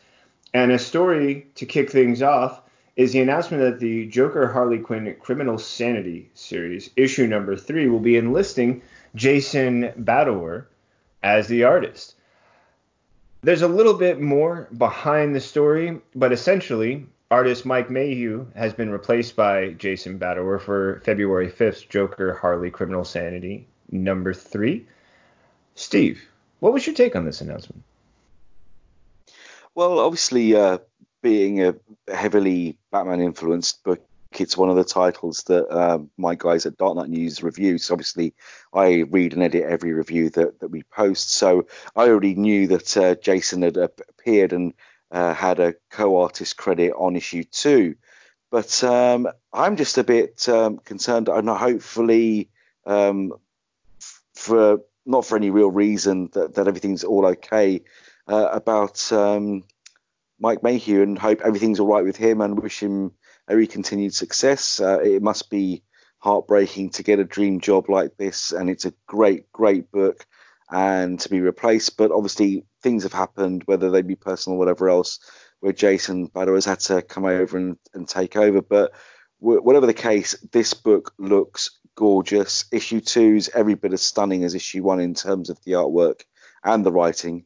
So I think that at least the series is in good hands, so Mike can rest assured that the series, whether it has him working it or not, will continue to be what it set out to be. And listen, Mike, if you're not well, success. If there's something with your family, best wishes, our prayers and thoughts with you. And Jason, congratulations on taking over on this stunning book. So try to stay positive and listen, at least we're getting the book. It's not been cancelled or delayed or held back like every other comic story we report on this show. It's still going ahead, but just with a new artist. So I'm going to take that as a positive. Kelly. Yeah, I think, it depends on the circumstances, but I really hope that whatever, Mike's future endeavors are, that they're good, because that book was gorgeous. And yeah, the best of luck to Jason coming in. It's a hard mantle to pick up, I think, because it did look really good. And I would say I'm not worried for the book on the grounds that in me and Seth's, previous conversation with Cami Garcia, I just have I don't know. There's no part of me that's concerned for any book that she's on, because she has just such a commanding, kind of confident understanding of what she writes, that it just, I feel like you could throw stick figures in there and it won't be as great visually, but you'll still kind of love reading it. So I'm not concerned about the book as a whole, but I do really hope that, it maintains or even exceeds itself as far as the artwork goes. But yeah, it's Cami Garcia's on it, so it can't possibly go wrong. Seth? Well, I have to echo both of you. One, by saying that I hope that whatever has happened to cause Mr. Mayhew to step away from this project will be a temporary one, and that it's not something that's, not something that's going to impact his ability to come back. There was already shared work by Jason on the previous book, and that now he's filling in, which I think helps in some way, because it shows that there was already a process in place to support Mr. Mayhew while this transition was occurring, and then to have that transition occur with the responsibility passing on to Jason. Simply put, I have very little concern about what Cami Garcia is able to do, because I feel that her scripting allows for any artist to step in and really get a grasp. And I also feel that her ability to work with other artists in the past has really cemented her understanding of what artists need from her in order to tell a great story, and that no matter who the artist is, that's something she's going to keep providing. That sort of consistency is going to be crucial for Miko and Jason to finish this project together. And knowing that she's at the helm gives me a lot of confidence. And I'm intrigued now just to see how closely Jason's style will match Mr. Mayhew's, how much of a differentiation, how much of a noticeable quality or distinction will be picked up on regarding their two art styles, and what that will mean for the readers and for the tone of the story moving forward. But I also have to agree as well that this is great news in the fact that it's a story about a restructuring, not one about a rescheduling. I think that's extremely important, because as we're about to see, far more often than not, when our stories are about comics, they generally have included stories about cancellations, reschedules, pushbacks, and other impacts for readers. This, hopefully, is one that has been addressed, and moving forward is going to continue to be a great story, as it has for these first two issues, and now as we move into this third. I'm also intrigued, because now we're moving into our next story, and this has to do with exactly what we were saying we don't like to talk about. Stories that are being delayed, rescheduled, or in this case, canceled. The announcement that Absolute Gotham by Gaslight has been canceled. And there isn't really a reason, but there is something that states that it will be solicited again in a different format. There's a lot of gray area here. Steve, what's your take on this story, my friend?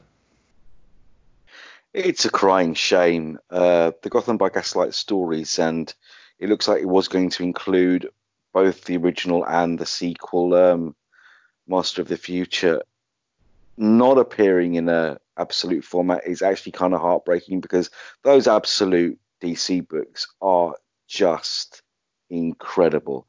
And I do believe that these stories are deserving of that treatment. And then to hear that they were also going to include the one-shots that had that version of Batman appearing in them from Shazam and from the Gotham, I guess, like Convergence issues and stuff, were also going to be included. And now it's not happening.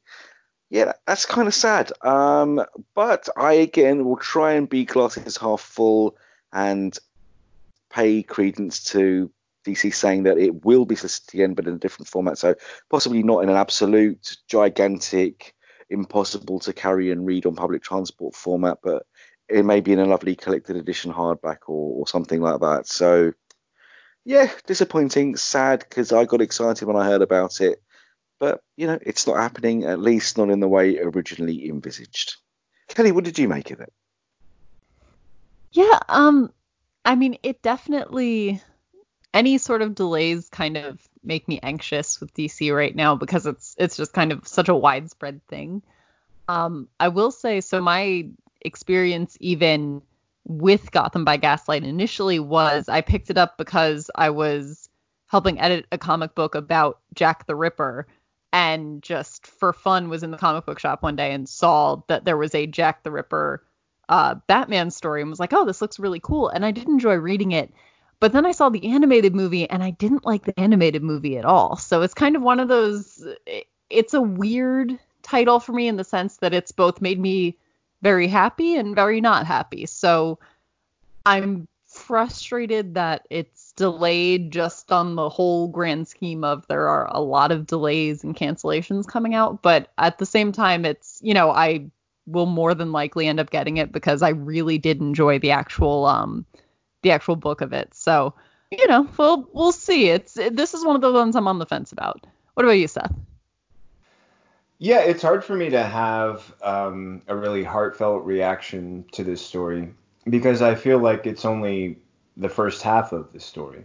The thing that really sticks out for me the most is the idea that it could be essentially appearing sometime in the future, and when it does, it will appear as a different format. I want to feel good about it eventually appearing, and I want to feel good about the fact that it will be appearing in some other format. I am disappointed because of all the great things that Steve was mentioning that come from these absolute editions. And losing that, it means something.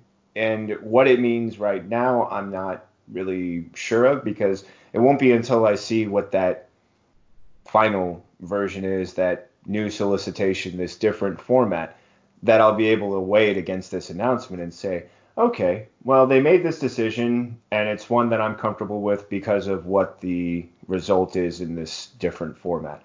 Or the result could be me saying, wow, if you guys had stuck with the original, I'd be a lot happier. So I'm waiting for this other version, this other solicitation, this different format to see really what the value of what is being missed with this announcement really means for me.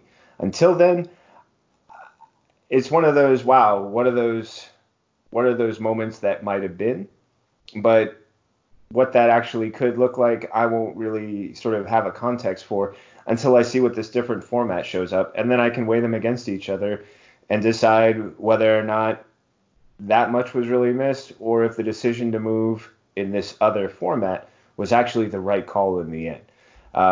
And that's really all I'm left with, is this feeling of, well, I'm taking this announcement at face value for now. But later on, when I see the format that it does eventually appear in, that's when I'm probably going to reserve my final judgment, my final opinion, I guess. I know I'm kind of bouncing around there, but that's how this story has left me feeling. I'm not really going to have a conclusive thought or any sort of resolution until I've seen the format they eventually agree on, and whether or not I think it's the right fit, or they should have stuck with this hardcover absolute version. So time will tell.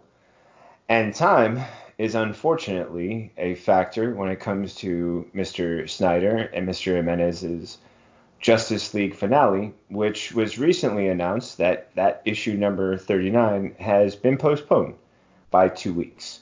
Originally scheduled to be released on January 15th, it is now set to go on sale January 29th at the time of this recording. Steve, what's your take, my friend? Why? Why? Why? That's my take. Why are we not getting a reason?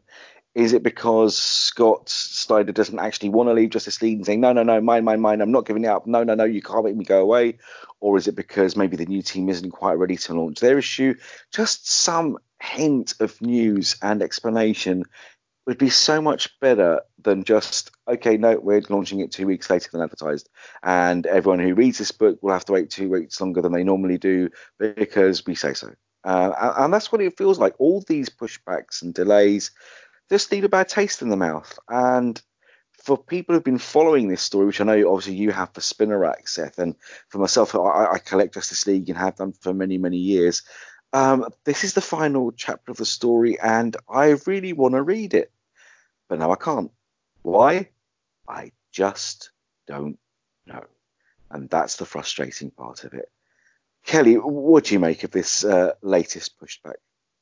I mean, I would say my overall comment is actually a facial expression, and it's a facial expression that my boyfriend knows, my brothers know, my parents know. Like it's the facial expression for me that you don't want to get, but something I can actually put into words. Honestly, the delays really make me anxious. It worries me every time that this happens, especially with something as the Justice League is the biggest thing that DC has. This is our trinity, our pantheon. This is the biggest book, the biggest story, and it's really, really frustrating when I don't know, it just without a reason and kind of just even if it's pushed back a little bit, that's still a pushback. It's still, and we don't know exactly if it's only going to be 2 weeks or if this is going to turn into a Shazam thing where it's 2 weeks, 2 months, 2 years, never.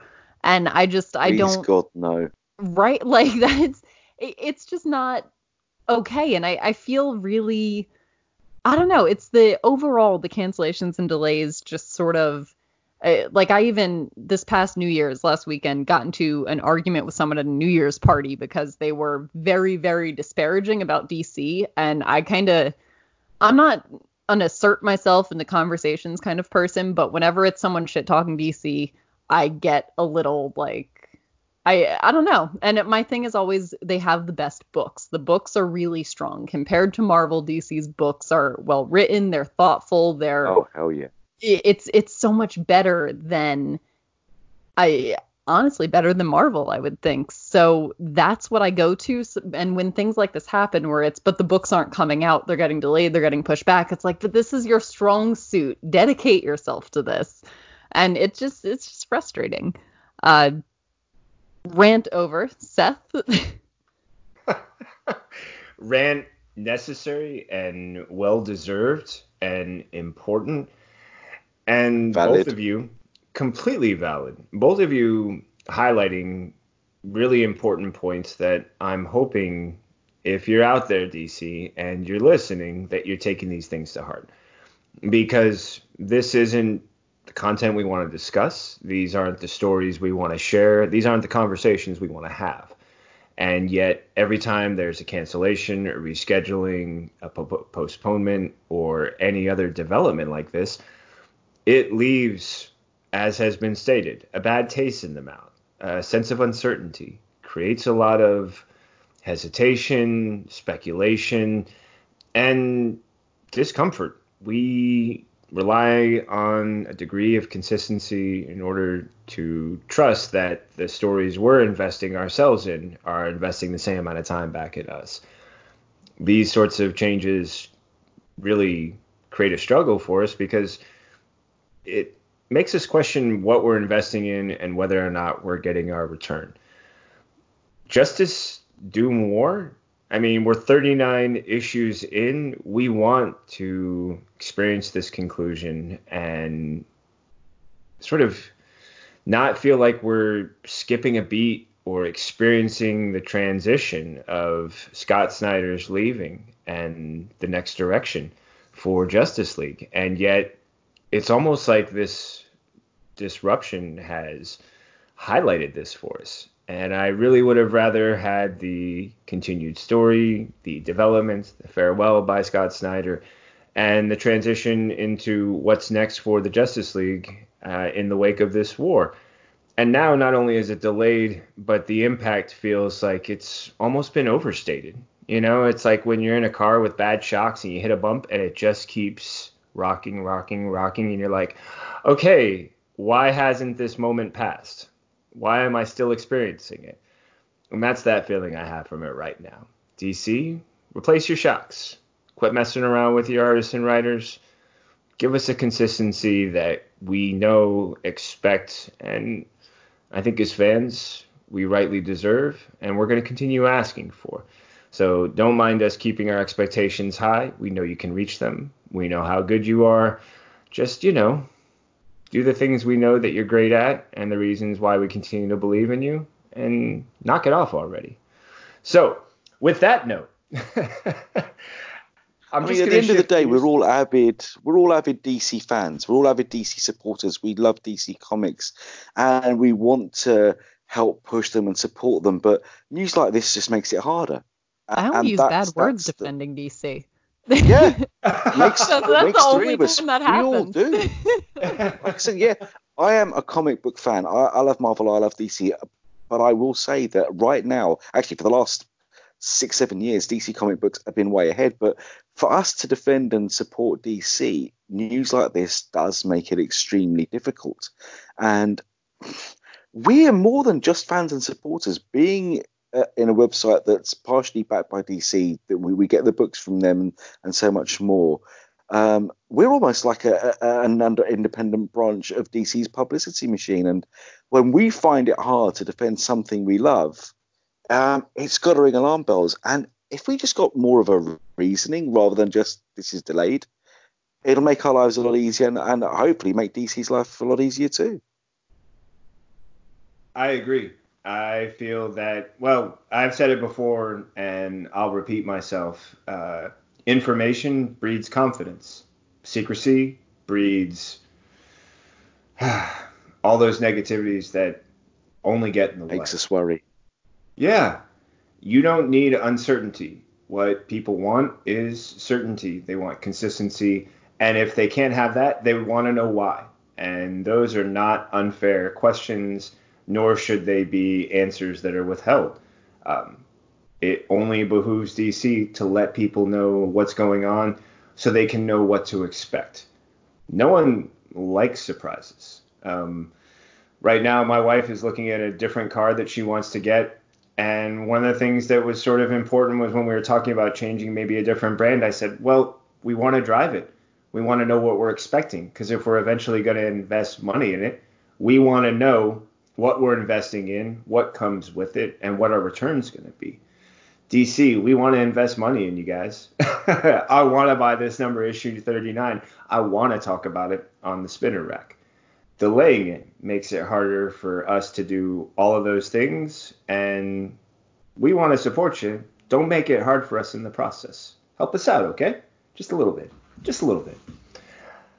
Now, while the comics have been frustrating, our last story, it just puts a smile on my face because when I look through these images, I can't help but smile.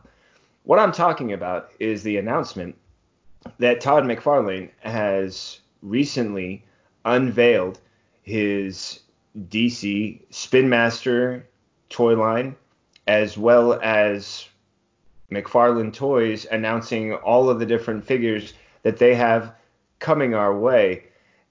It's quite a list, quite an impressive collection. There's a lot of images that I'm not sure I can do any justice to describing. Luckily, I've got both Steve and Kelly here to help break down what stood out for them about this announcement of quite an amazing selection of toys. Everything from Detective Comics, variant covers, Action Comics, Batgirl, Nightwing, the list goes on and on. Steve, what stuck out for you? What can you not stop drooling over? What are you setting aside money for? Do we need to rob a bank? Yes, definitely need to rob a bank or have a lottery win. And I'm just so sad that Brad isn't with us this week because this is his wheelhouse. This is his Agreed. ballpark. This is his... Oh, Brad, I hope he's seen them because I need to talk to Brad about these. When we first started this show, all of us together, this is one of the first things we discussed, and it was a huge announcement that McFarlane Toys were going to be producing a DC line. And already then we were like salivating and discussing, oh, what are they going to make? Their toys are great. And seeing the final results, hot damn. What am I drooling over? What do I want? All of them. What can I tell you? The Hellbat Batman armor. John Stewart. I mean, actually, everything from the animated shows, anything from Batman the Animated Series, Superman Animated Series, Justice League, all those figures are just gorgeous. And then we get Superman in armor. Like I said, Nightwing. What a cool Nightwing. Batmobiles. The Batman Who Laughs. Batgirl in her new current continuity costume. The list goes on and on. Harley, oh, man, listen, please, if you want to set up a Kickstarter for DC Comics newsreaders want toys, then please go ahead, sign up right now, because these DC Comics news readers and writers want these toys. Kelly, am I right? So I know in the past I've said I don't really have much to do with the DC collectibles, and that changed super recently. I just on a whim was looking through what DC Universe has on sale or for sale, and I ended up buying a Hawk Girl and a Wonder Woman action figure, and that kind of started a downward spiral. So at this point I've spent a ton of money on DC action figures and toys that I don't know why I want them, but I wanted them. It was a whole thing that I got into like 2 days ago. So seeing this both made me really excited and really furious, because I now realize this is going to be a part of my life that I can't change. Like, I was talking to my boyfriend about maybe us doing something creative with the fact that I'm buying these things. Is there a way we can use them? Because it's turned into a hobby somehow in the past week exactly. So I especially really, really liked the Batman the Animated Series. Batman looks fantastic, and I was looking for Batman. You're right, like it's perfect. It's so well done. It looks exactly like the show, and I was actually looking for one on Amazon yesterday, and now I know what I want, and now I'm furious that this is what my paycheck is going into now. But overall, they look gorgeous, and I'm officially on the toy wagon somehow. Seth? I love wagons. There's something. Do you remember how when you realized that moment when you could get enough momentum in a wagon, or when you could turn the handle around so you could sit inside, or maybe just kneel and kick with one leg until you've got enough momentum, and then you put your feet in and you're steering, and it's like you're driving, like you're a little kid with your own car. And yeah, so I'm more than happy to grab my red flyer, to hop on in, and to go for a spin. Now, the only question I'm going to ask is if someone out there can tell me all the different flavors of ramen that are available. Because if I'm going to be eating it, I'm going to get sick of chicken and shrimp really fast. And even beef isn't going to break it up for me. So I'm going to need a lot of variety, because it's going to be ramen, huge boxes of pasta, maybe some butter and Parmesan cheese. And that's my diet for like the next 16 years, so I can afford Get the blue each. packets, buy a lot of cheese. Get the blue packets, buy a lot of cheese. I like it. There are so many just really cool figures on here. I can't help, and it's just something about the way it pops, but that Batgirl character, that figure is really smooth. There's something about the yellow. I don't know what it is, but that and the Batman the Animated Series, you guys, were right on. Now the Batman in the suit. Oh, is it Hellbat? Yes, the Hellbat armor, suit. the apocalyptic technology that he uses to resurrect Damian Wayne after his temporary death back in the day. Yeah, beautiful. Yeah, I couldn't think of the name, so I was scrolling along like, what's that called again? That's a really sharp outfit. And then there's just a couple of surprises, like the Oliver Queen arrow. So sharp, every detail about it. It's Just perfect, looks really isn't clean. it? Yeah, I was really impressed. I will be honest that the only one that actually gives me any sort of hesitation is I didn't love the Jon Stewart Green Lantern. There's something about the way his shoulders and neck kind of craned forward a bit that felt just a little. I'm not here to argue. I mean, when I look at him face on, he looks really, really cool. But the side look, the profile for me, just the hunching forward, that was the only thing that kind of threw me off where I was like, I feel like there's a decision behind that I should understand, but I don't yet. And it's jarring with me.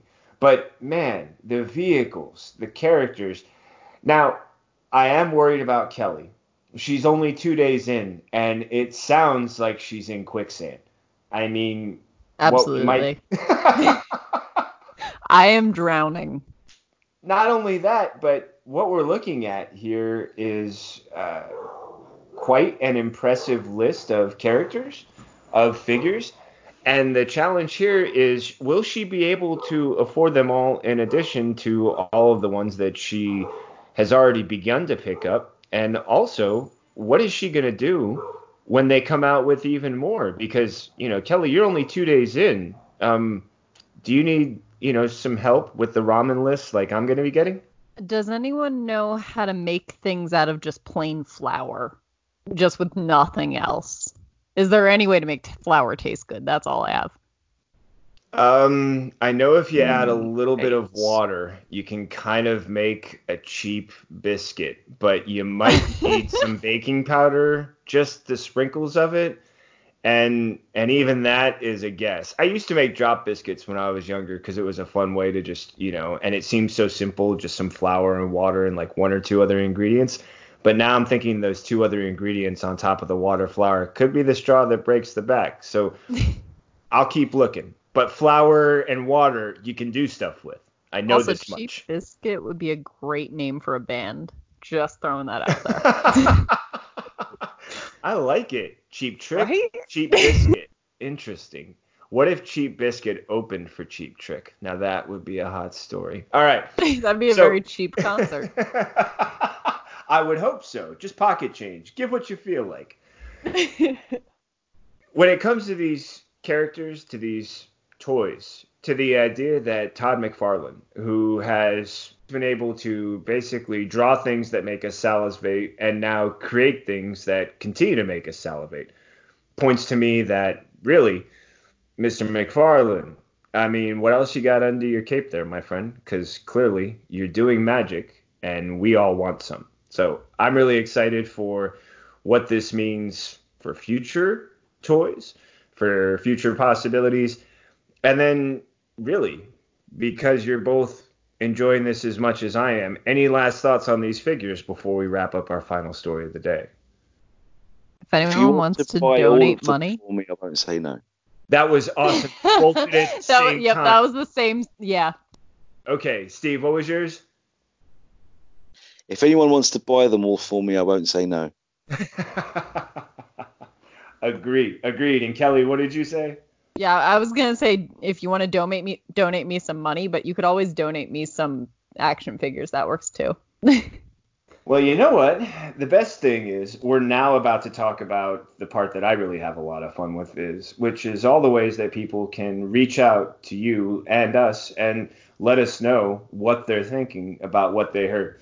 So if you're out there right now listening and you know that both Steve, Kelly, and maybe me too, I don't know, maybe, would like some financial assistance or any assistance, even if it's just moral support regarding the pursuit of all of these amazing figures and all the books and stories we've been talking about, well, we're going to let you know how you can find them. Steve, for the people who want to support your toy needs or just let you know what they're thinking about all the amazing things you do online, how and where can they find you and say hello? My bank account details are... No, just kidding. You can catch me on Twitter at elstevo, EL_STEEVO. And you can read all of my craziness across both DC Comics News and Dark Knight News by simply doing a search for Steve J. Ray, and you'll be able to see all my interviews with actors, actresses, costume designers, comic book writers, comic book artists, and everything else in between right there. Kelly, where can the world find you? So you can find me doing opinion and editorial pieces on DC Comics News, and I'm also on Twitter at KelGainsWrite. That's KelGainsWrite. And that is where you can see what I think. Seth? See what I think by visiting me over at Twitter at One More Singleton. Finding me here on the DC Comics News podcast, where you can catch me recording the Spinner Rack on a weekly basis and occasionally writing either news or reviews. And then if you're looking for me out there, type my name, Seth Singleton, and the word story, and then leave me a message about what you discovered. I'm always curious to find what you find when you go looking for me. Now, when it comes to looking for us, you're lucky. DC Comics News is available on all the major podcast platforms. So whether you enjoy Apple Podcasts, Spotify, Stitcher, or Google Play, head over, subscribe, and then rate and review. I think we're 5 stars. But if you have a reason why it's different, that's the thing we want to hear. We're always here to make it better for you. If social media is your favorite foray into sharing your opinion, Facebook, Twitter, Instagram, Tumblr, and YouTube are all channels where you can reach us.